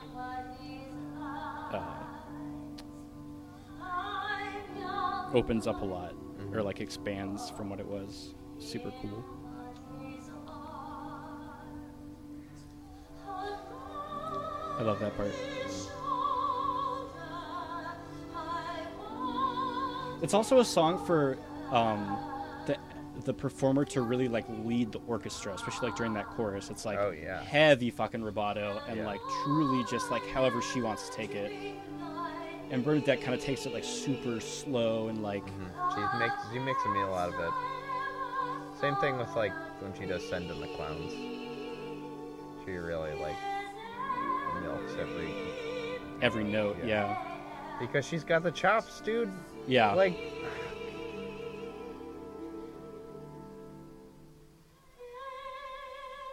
She's like old too. She's like 50, I feel like. she's up there. And it's so seamless too. Like she has to sing these incredible melodies, you know, huge octave jumps. Yeah. And like act too. Like No, she doesn't. incredibly. She does not portray the fact that it's very difficult Yeah. music to sing. Yeah. Oh, Jan Maxwell. That's who was Yeah, Phyllis. okay, Yeah. she's incredible. Yeah. Okay, so again, I don't know if I put this list together somewhat quickly, but I don't know if this would be my number one, but it is on the list, so whatever. Can you search Putting It Together, please? Oh, I think that's a great option. This was very impactful to me. Actually, Alex, when you showed me Sunday in the Park in high school. Really? Yes. Because, and still is to a certain extent, this song, Putting It Together, opens basically after a short scene. The second act of Sunday in the Park. Which is, no, I'm sorry. It opens with It's Hot Up Here. Yeah. And then we transfer into the future. Which is I feel weird about that. Oh, about it opening. Hot Up Here. I have mixed feelings. We can obviously get into that later. Yeah. I sometimes I'm like, yes, I get it. I get why. Yeah. It also is like weird. It's an out of place thing. Yeah, you could probably just nix that number. There's no other place you could put it. Oh yeah, there is no Really other place. think There's it's no a- other place. Honestly, I don't know. I guess it kind of works in that he is in the second act. He's doing a presentation. No, I'm sorry. He's not doing a presentation about the painting, but he's doing a presentation about his family. And he has his grandmother, right? Yeah. He has his grandmother with him, who is the daughter of Dot, the character established in the first act, who was the one time, I guess, in a relationship with George Seurat, fictionally. And so this guy who is related distantly to George Seurat in a somewhat murky line, what he believes, is doing a presentation about his family line, basically through the context of these creations he makes called the chromolumes. And he's on chromolume number 7 now. 7. So basically, They're getting so large. this is so basically this song is him taking criticism about how he's not either. It's his gallery premiere, Yeah. so we see his piece, and it's like, it's kind of represents like what his piece might be. Yeah. But it's like future laser fucking piece. Yeah, it's very like new age technology. But it also malfunctions. Yeah, so it malfunctions, and he had a little snafu. Mm. And this is basically the aftermath of that. So He's gotten to the piece though. It's gotten it played, you know. Yeah, it played, and this has happened, and now he's in basically the reception. You could imagine it being like a slightly flawed opening night. Yeah. You know what I mean? And this is Sondheim metaphorically, you know, taking people's comments. Yeah. And so this song is him like giving a soliloquy to the audience while also taking criticism from people at the reception. Mm-hmm. And these little cardboard cutouts in this production, little cardboard cutouts of the actor come up to take his place in the conversations as he continues to move on to other conversations and to talk to the audience. As if to say he's juggling the different aspects of his profession. He Right, has yeah. to sell, he has to, jab it up with his collaborators Yeah. and be like... And then at one point, the guy who plays Data comes up and... That's right. And tries to resign from his position and join NASA, and it's a funny kind of joke. And so he's basically doing all these things, and the real meaning of the song comes through in the lyrics that Mandy Patinkin delivers, basically saying like, real art is like getting the funding, Yeah. essentially. So it's a very cynical view, which you Lasers could say, are expensive. yeah, which you could say again mirrors where Sondheim is at this point, and we'll touch on that more. But this is his first off-Broadway show, so he's maybe got some things to say to the critics. The critics. That's all I have to say about that. We can play it. And this is also like, this is a big famous one. Barbara Streisand did Oh, it. that's right. Yeah. And also Cool I heard cover. it in a commercial recently. Really? Yes. What the 100%. Yeah, it's like a really stupid, but I For forget. what? Like some fucking furniture store, like some Pure One shit. Like seriously, like Get that money, Steve. yeah, for real. And it's Lazy like boy furniture. it is like a very poppy arrangement of it too. Really? Yeah, it's very funny. Putting it together. Like I think ukulele. it's at tempo. I think I'll have to try to find it. Oh yeah, I want to hear that. But yeah. Anyway, I thought yeah. it went very well, except for that electrical screw-up. What did you guys These are his His techies. techies, one of his collaborators, and his friend, former wife. And then this is just 2 people. Also, these people in Act 1 played George Seurat's critics in their like 18th century garb. Right. So there's also the layer of like the reinterpretation of the actors playing different parts that somewhat resonate. The mother in the first act plays basically the artist's worst critic, the one that has praised him in the past but is now upset with his current output. He's an original. Was I like the images. some This accompaniment is ridiculous. I know. I mean, this show is just out there musically. But is it really new? Hello. It's all collaborated. It's all And this also, the guy who plays the maestro on Seinfeld. Just trying to connect to actors people may know. Fighting for prizes. No one can be an oracle. Art isn't easy. I'd like to just Suddenly, you're point out that I'm making a lot of hand motions to describe It's a the music. jazzy song. It's a jazzy song. Art isn't easy. Any way you look at it. Here's George now. Here he comes. Mandy Patinkin. This is a very awesome entrance. And he's got no beard. Yeah. I love him. He kills it. All right, George. Along with Bernadette, he's also like probably a sociopath, but so lovable. Know what's in the room, George. Another chromaloon, George. It's time to get to work. I would Yeah, love to be oh. that keyboard player. It's gonna be so hard, I know. but I want to do it. George, I'd like you to meet one of our board members. This Bernadette is also Harriet just slays. Fucking old, I know. doddering lady. And this is my friend, Billy Webster. Hi, how are you? Nice to meet you. Well, I'll just leave you three to chat.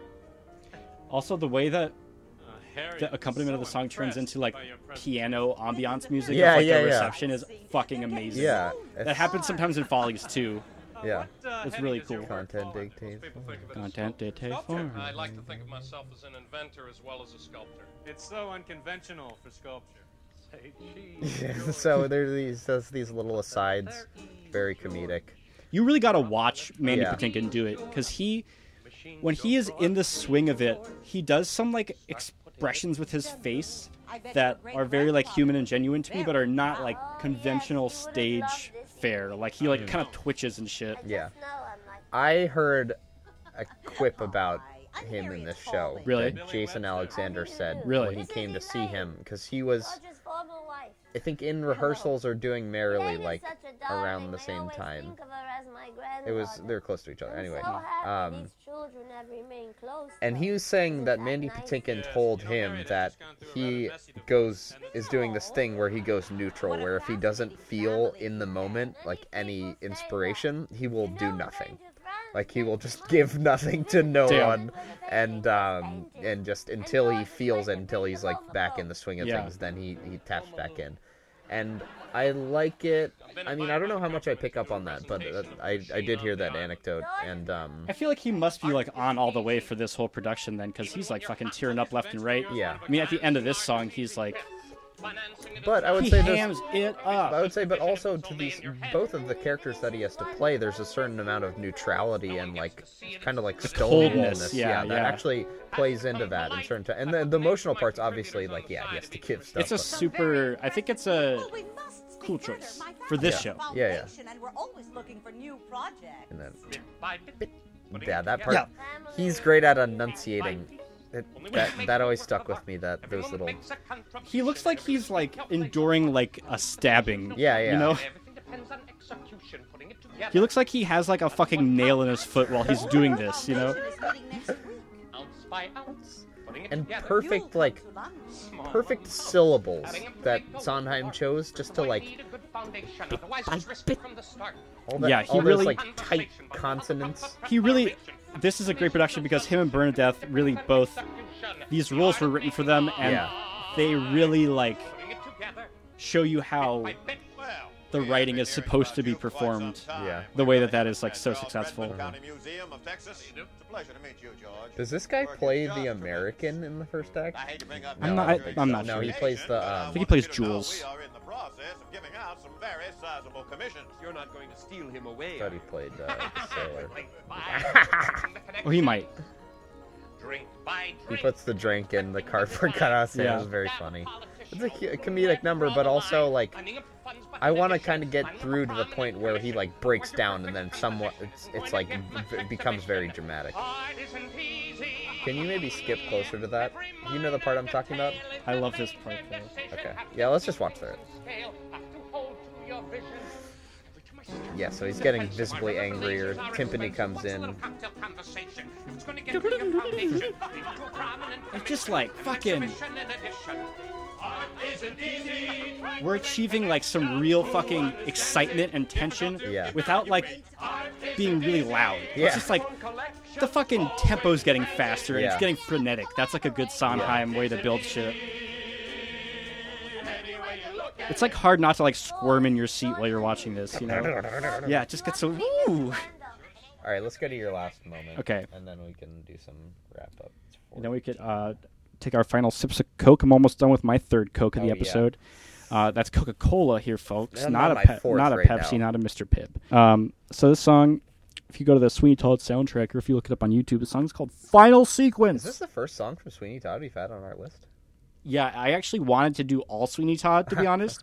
And I betrayed myself because here's some moments that I would want to do. The transition into Worst Pies in London, where they drum on a tin can or whatever. The part where it's the letter, Most Honorable Judge Turpin. Oh, yeah. The wig maker sequence. That crazy harmony. I must make you into a creditable wig maker. I must make you into a credible wig maker, and fast. And quickly. And quickly. There's so many great. Oh, no, we did Epiphany. Epiphany was like your first movie. Oh, right. That's right. Oh, so we're Butt to butt. butt, ass to ass. Ass to ass. Fuck yeah, dude. The squeeze in a Requiem for a Dream reference. So this is the last one. So also I should say, I feel like spoilers, like if you don't know. Oh yeah, true. Maybe yes. Sweeney Todd has a few like big reveals. Yeah, I'm gonna kind of like be a little bit. I'm not gonna keep them too secret. You should watch Sweeney Todd. Pause this and go watch Sweeney Todd. Not the fucking. Okay, here's what you need to do. You need to go find George Hearn and Angela Lansbury, 1982. Yeah, it's like filmed by PBS or whatever. It's on Vimeo. It's on Vimeo, and it is so good. It's like one of my favorite fucking things. I probably will talk about it for hours if I get the chance, but. Eventually, we will do a whole Sweeney Todd. Our episode. Sweeney Todd episode, I think, should just be like 30 seconds. Talk about that.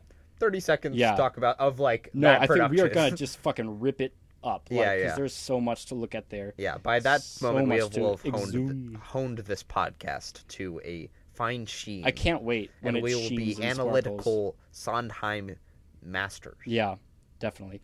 I'm choosing for my number one moment. Is the whole fucking final sequence. This song is just called Final Sequence, and it is 13 minutes long in the soundtrack. In the show, I think it's like 20. All dying. Or something. But basically, Sweeney Todd is like a fucking tragic melodrama, and the thing about a tragedy, unlike other forms of theater, is that this bit right here, this last bit, is what everybody is really there for, because it's like where everybody who's gonna die will die. You know what I mean? It's where all the shit is gonna fucking come loose. Yeah. And obviously, I won't get too hard into my like interpretation of Sweeney Todd, but this is a man who's made some moral choices. He started with a arguably justifiable revenge thing going on, and then he kind of went loose and started murdering everybody. Yeah. So he went a little cuckoo. He kind of opened up Pandora's box there, and I'd say Act 2 of the show is his shit just falling apart. And this last bit, a bunch of fucking things happen. Here's some stuff that happens. He's just killed the Beetle. You have to know the show, but I'm not gonna. You look it up. Read the plot summary. Okay. He's killed the Beetle. Okay. Fucking. Okay, maybe we should give a little background in the story. I don't think we did at first. Sweeney Todd was sent away. He's the Demon Barber of Fleet Street. He was sent away to Australia or some bloody Australia or somewhere. Some prison colony. On a trumped-up charge, basically so a corrupt judge could marry his wife or attack his wife, rape his wife. Yeah, and take their daughter. Yeah, and take their daughter. And so that happens, and then he takes her daughter. Joanna is the daughter, all right? Joanna is the daughter, and so the story begins with Sweeney Todd coming back. He goes to his old house or whatever and meets Mrs. Lovett, played by Angela Lansbury in this production. She used to know him, blah, blah, blah. And so that's basically the context. He's trying to get revenge on the judge. Yeah, it's a revenge story. That's Act 1. Yeah. At the end of Act 1, he does not get his revenge. He has the judge in the chair, and then the judge slips away before he has a chance to kill the judge. And that's sort of the whole big turnaround of the show. The complication is that he doesn't succeed on his first try. And he's very frustrated by that. He says, if at first you don't succeed, kill them all. He's killed the barber at this point. He's killed one person, but that was sort of like a safety kill. Like he was covering his ass. He's still not going to say justified, but you as an audience member, you still like follow that this is like okay, yeah. You watch shows where people kill people, you know. You've seen the Walter White. You're okay with that. You're okay with that. Listening to this podcast. You are okay with. You are in love with death. I don't know if I want to pursue. Well, anyway. that's what the show's about. So yeah, fair enough. Anywho, basically Act 2, he kind of like loses it. He gets a little bit of a screw loose, and they kind of decide to he's going to still try to murder the judge, but he's going to also kill like everybody on the way. And I think that's when, you know, in tragedies, I think there is sort of like this tit for tat, like this idea that there's fate and people get what they deserve. And Sweeney Todd kind of fucks that up because he starts to like harm innocent people and shit. Yeah. And so it's a show where at the end of everything, we, you know, because of the form, you kind of get the feeling that people are going to get their comeuppance or whatever, that people are going to get what they deserve. And at this point, it's just very complicated because people have a lot of blood on their hands. Yeah. So the first big thing that happens in this song is his daughter Joanna is locked up in a fucking mental institution. There's this whole really big dramatic scene, which is not included in the soundtrack, but is part of the final sequence in the show, where her new lover, Antony, goes ahead and busts her out of that place. And that's a great bit. I love Fogg's Asylum, because that's some real Hugh Wheeler, again, being an Englishman. Yeah. Some of those, like, that dude who plays Fogg, I think also might play the bird salesman, and they both have great British things to say. The fucking Fogg is just like, he's the one who's like, and rewarded with a sweetie when they're good. Oh, yeah. Jesus. Each one of them is my children. That's one. And he has, like, the big-ass scissors. And they go behind, like, a scrim. They go behind, they're projected onto... What I like about this, and it's something I want to bring up, first, at the top of the fucking page, this whole last bit, we see a lot of theatrical devices which were not part of the show before. And to me, I think it represents everything falling apart. And the first bit of this final sequence is a song called City on Fire, where Antony busts Joanna out of this, like, bedlam-type situation. And Asylum, yeah, and Joanna herself actually kills the dude who has her there, the dude who, like, runs it and is all corrupt. Oh, that's right. Yeah. So she shoots him because he cannot shoot, and then Fogg says, "You are mad to drop your gun." Oh, right. I love the writing. You are mad to drop your pistol, I think he might say.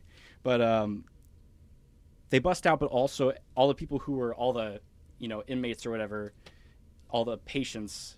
Not really, bust out and run to the street, and so we get, like, 1800s untreated, mentally ill English people running around, and they're singing about the end of the world. It's pretty fucking metal lyrics. It's like hunchbacks kissing, like fucking. So they're basically just like seeing prophecy of the apocalypse. Yeah. But staging wise, when you watch this. In the Lansbury Hearn version, the whole time there's been one big set piece which kind of functions as all of the scenery. It's like a big cube in the middle of the stage, and they turn it to represent different rooms and shit, and up top it's like Sweeney's shop, whatever. In this sequence, first there was that thing behind the projected screen, right? And then when they break loose, they rip down the screen, and everybody runs out, and all of a sudden the stage is fucking empty, and there's just like a singular fucking red light shining on the lunatics. And I don't know, I mean, just like, I want to point to like a couple big moments with City on Fire, that little bit. Yeah. Amazing. So hear that, and then it goes on, and another cool thing is that, like, the first act of the show and the first part of the second act, there's like song, like kind of traditional song form type shit. After like Not While I'm Around, there's no more songs. It's just all one big like thing. Yeah. Underscored sections. It all kind of blends together. It becomes like a little operetta. So this is a good example of the fucking epic quality shit. To satisfy the hungry god of Sweeney Todd. I'm gonna skip ahead of this. He also is pulling out all of his musical scares for you. So here's the lunatics. Just listen to the fucking shit they have to sing.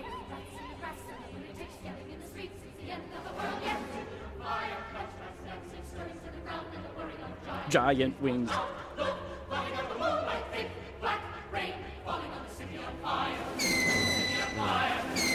Whoever gets to pull that, I know. I want to be that. This fucking.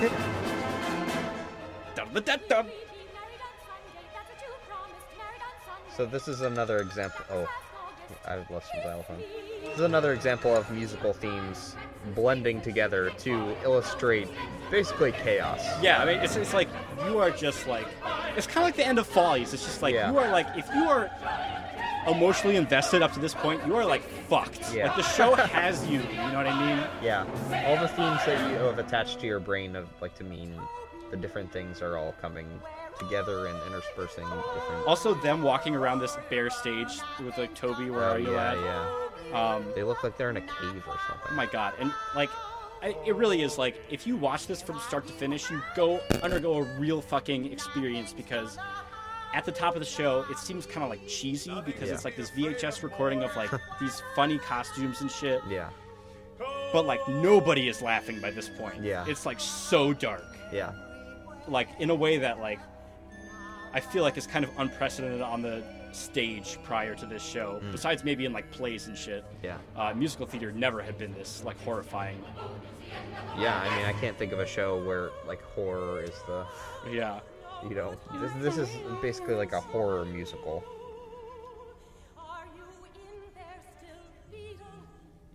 And this is, we should also say, this is probably the easiest show, most successful show in basically musical motives. Yeah. Attached to characters being used in probably the best way out of all his shows. Yeah. In a way that the audience can follow. Someone analyzed it in terms of leitmotifs. Yeah. I'm not a big Wagner fan, but someone like counted all the little like motifs that are attached to different. Yeah. And it really is fucking thorough. Like, you know, whether it's how dissonant the accompaniment is, like, tells you like how honest the character is being. You know what I mean? Like shit like that. It's where it's just like fucking. This is one thing I want to say about Sondheim. As I trust my right arm. Truly, like, layers of fucking accessibility. So if you're not into like music theory and shit, musical theater, I think there's still a lot of accessibility for you there because it's still, at the end of the day, it's like an enthralling theatrical experience. Yeah. Which is really easy, I think, for people to relate to. Yeah. But if you want to get into the technicality of it, like, you can zoom in infinitely far and there's like shit for you. Like, like I accrued thousands of dollars in library fines because I had the score for this show in my house for too long because truly, like, you could just comb through it. Yeah.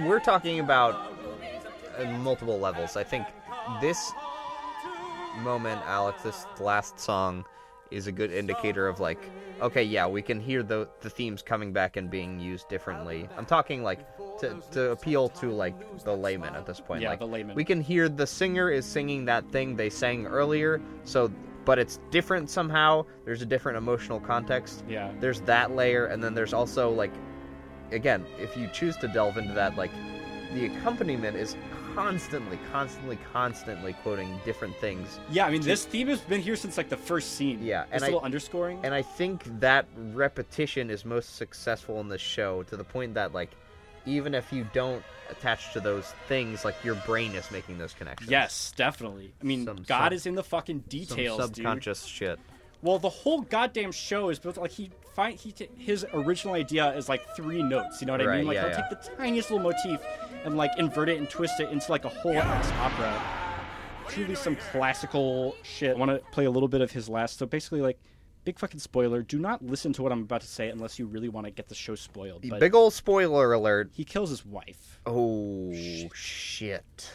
By accident. Yeah. She was around the whole time. She was the beggar woman. Yeah. She was like just mildly annoyed by her, and then he accidentally, in case of mistaken identity, he kills her on a fucking whim because he's just all bloodthirsty now and he doesn't even think about killing people. Yeah, he's lost all conscious. So he accidentally kills the person that his whole thing was about her in the first place. So he's like, wow, I'm a big dumbass, basically. When he makes this discovery, I mean, it's his whole world is basically shattered. Like, his life is like over. Yeah, the only thing so many levels. I mean, you could say that at maybe Epiphany, when he makes the choice to kill whomever, he's already kind of committed his life. Yeah, so he's lost like the one point his life had. Yeah. So now his point is to kill people. Yeah. And it's at least been diluted. And so he's doing that, and then it ends up, you know, that was the reason that he didn't get the first thing that He finally gets the judge, and then, but before he kills the judge, he kills Lucy. Yeah. Because she's like, in his barber's office, and the judge is coming up the stairs, and he's like, dude, I need to kill this guy. You got to get out of here, girl. Yeah. And then he just like cuts her throat to get her out of the way so he can revenge the judge. But the whole reason to revenge the judge is because of the love for his wife. Yeah. Anyway, it's ultimate like a whole tragedy. it's like, it's better than Shakespeare easily, but if you I think so. Yeah. I've read Hamlet 100 times, and I think this is better. Yeah. But anyhow, this last scene, he figures out he killed his wife, and he's pretty pissed at Mrs. Lovett because she kind of she lied, and she said that it was just some crazy old or she told him that Lucy, his wife, had poisoned herself. Yeah. So he thought that she was already dead. Mm-hmm. And so he's pretty pissed at her. So he's pretty much done with his life. He's gonna let a little child kill him. But first he has to kill Mrs. Lovett, and Mrs. Lovett also has to get her comeuppance. I think this is like a big thing. Everybody gets what they deserve. Yeah. She's got to get burned in her oven because she cooked the bodies, and she did a lot of bad things too. Yeah. And so she's got to get her. I think everybody gets like a pretty worthy death, except for maybe Lucy. Obviously, she's like the sacrifice, unfortunately, of the show. Yeah. So she's kind of fucked from the beginning. Lucy has probably not done anything. No, Lucy's morally. just she's like the original victim that kind of like got the blood shed going. Yeah.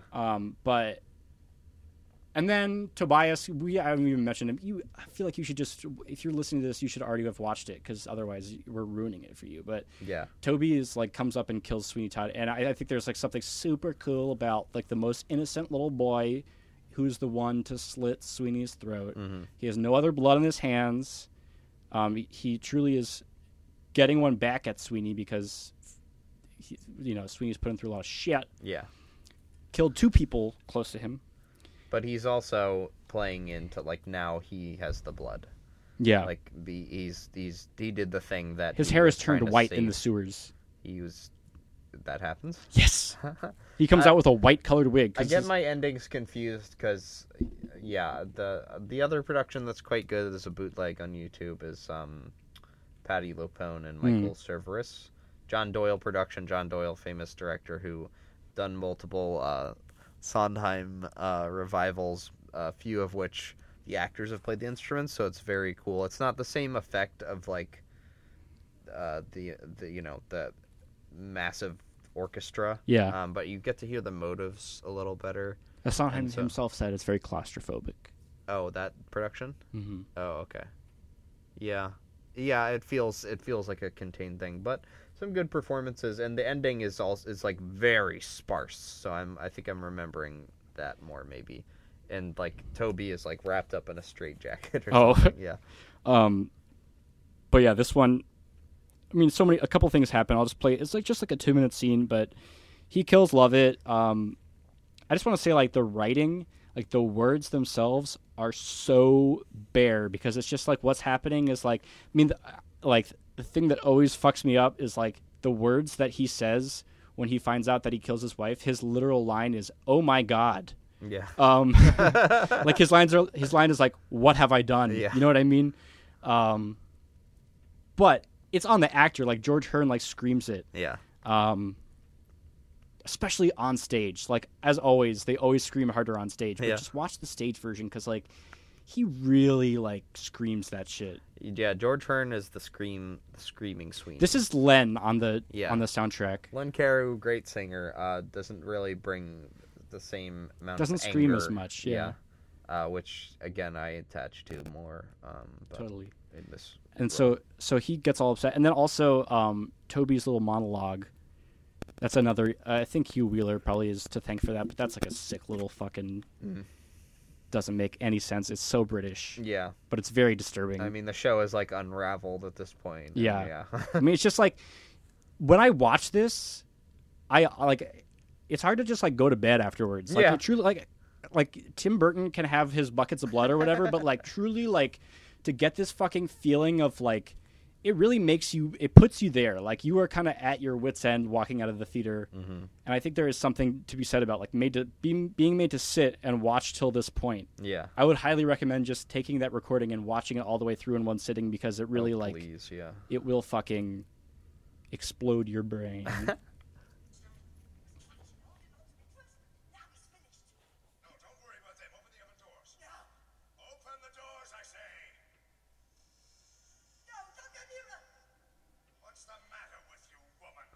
He's realizing.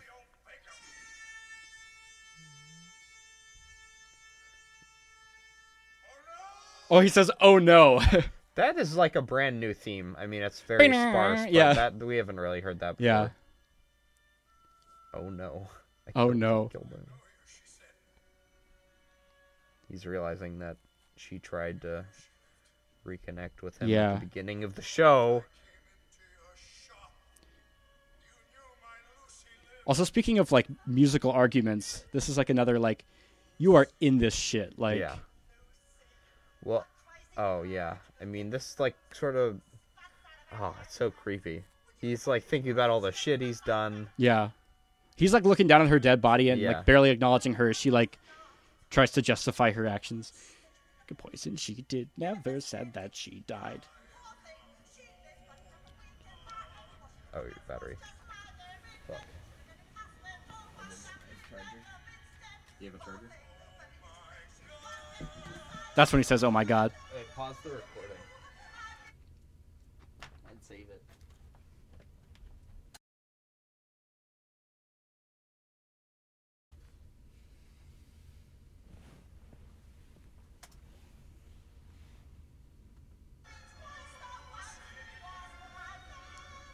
Oh yeah, so she finally confesses that she loves him, which has been like a thing. Oh yeah.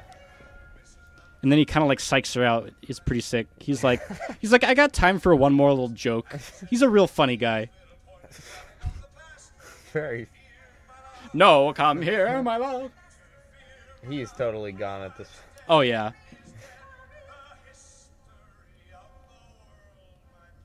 I mean, George Hearn, I gotta say, like, especially if you've only seen Johnny Depp do it, just like, do yourself a favor, watch my Yeah. guy George, because like, I don't think I would even want to meet George Hearn because like I don't want to see his real personality. I feel like he just is Sweeney to me, and that's all right. That's fine by me. Yeah, fine by me. And he kills her. Nobody could convince me as much as him that they're just totally dead inside. You know what I mean? So there's a version of on Broadway World HD or Broadway HD, I think, where he revives his role. Right, he's like out of costume. He has curly hair. Yeah. Yeah. I know the It's one. much sooner. I've never seen that one. I like it when he's in the costume. Yeah. I just gotta say, like, dude, like, he is larger than life. Mhm. He is like, it's so metal.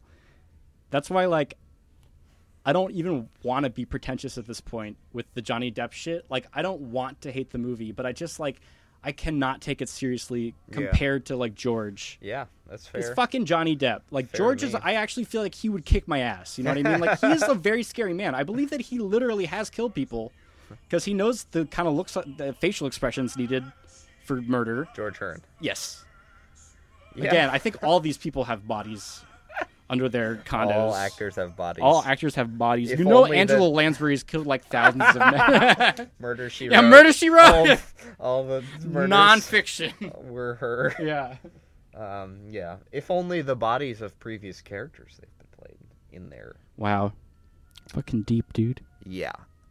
That's So- the kind of content you're That's gonna what you can get expect from Sondheim. from Sondheim, which leads us perfectly to our closing segment. Yes. Where we firm up the name choice, which Oh. happens every episode.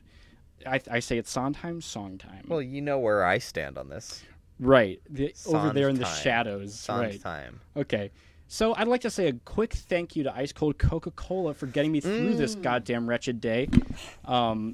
Every time I drink a Coke, I think about the next 20 minutes of my life and how it's going to be that much more bearable because I have a Coke in my throat. So I highly recommend you go out to your nearest 7-Eleven, Walmart, or Target and grab yourself a bottle in the cooler up front by the register. Get a bottle of Coke because they are helping us out with a little bit of our funding. That's true. Yes. They are, and thank you so much to all of our Patreon contributors. I was able to just buy my third python, my third exotic snake, because of our Patreon. I'll remind you of the name of that Patreon a little later. Yeah, we'll insert that. We're gonna get our scams going. We got my scams for you. Yeah, my scams. We're calibrating the scams. Sometimes it takes a long time. I think we'll have gifts for you. If you give us money, we'll perform a song for you. Yeah, we'll do whatever you want.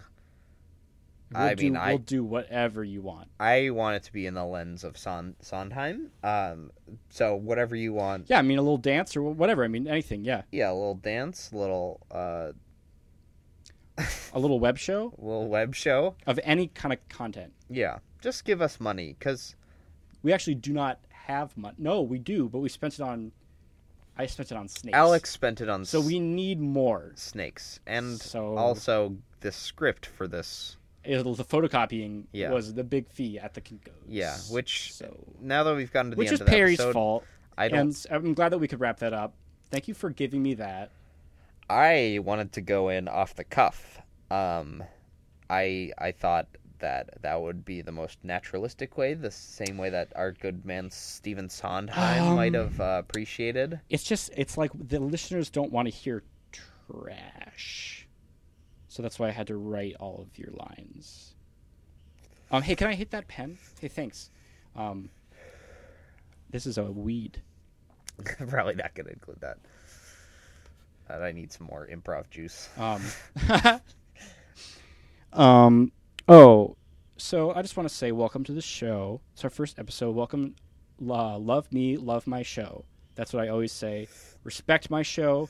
Take your shoes off when you listen to it. Don't be eating crumbly foods while you're hearing the show. We're going to basically, I already said this other times, but we're going to have next time you hear us, we'll be talking about West Side Story. West Side Story. I want to do them to reach the moon-a-rooney. Cut the frabba jabba.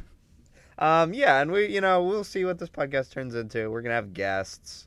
We're going to have people that have heard of Sondheim. We're going to have actors. We're going to have our friends. We might even have the Sondheim himself. Sondheim will be on the podcast. I think I think he's going to be on the Frogs episode. The Frogs episode, yes. Talking depthfully about the frogs. I cannot wait for that. I don't know if we're going to go in order. We'll see. There's a few lobbed up at the beginning of the order of his compositional history that a little less than excited about. But we aim to reach every detail of Sondheim. We're going to scrub every fucking inch Yeah. of his bud. Yeah, it's true.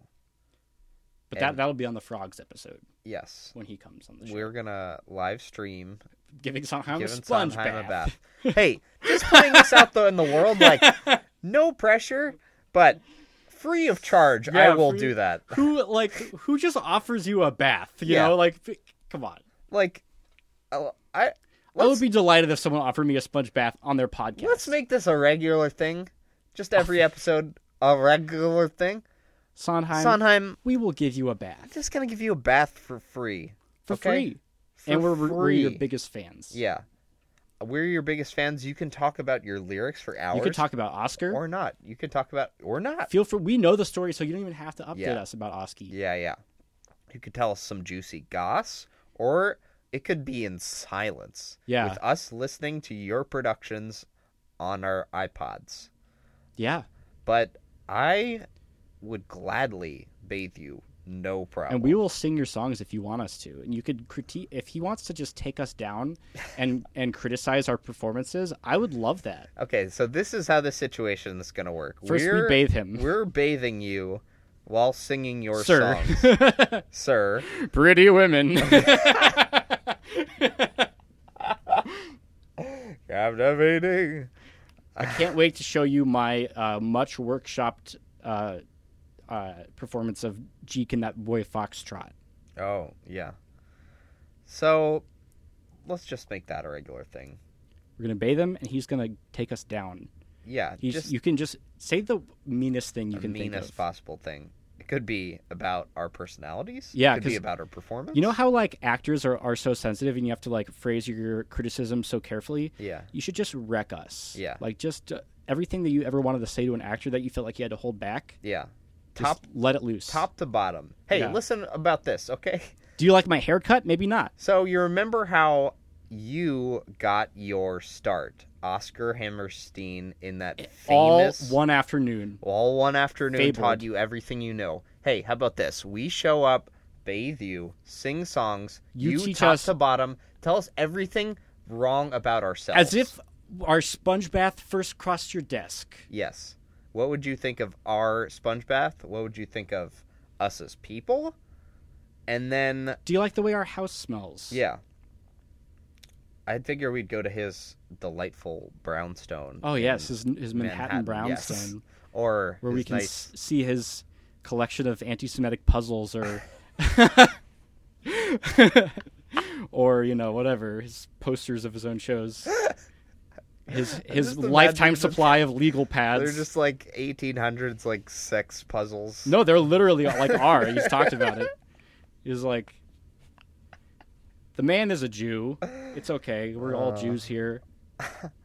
He does have one anti-Semitic puzzle. I forget. The word Jew is in the title. Oh, boy. It's like where he's like, this is my most inspirational thing.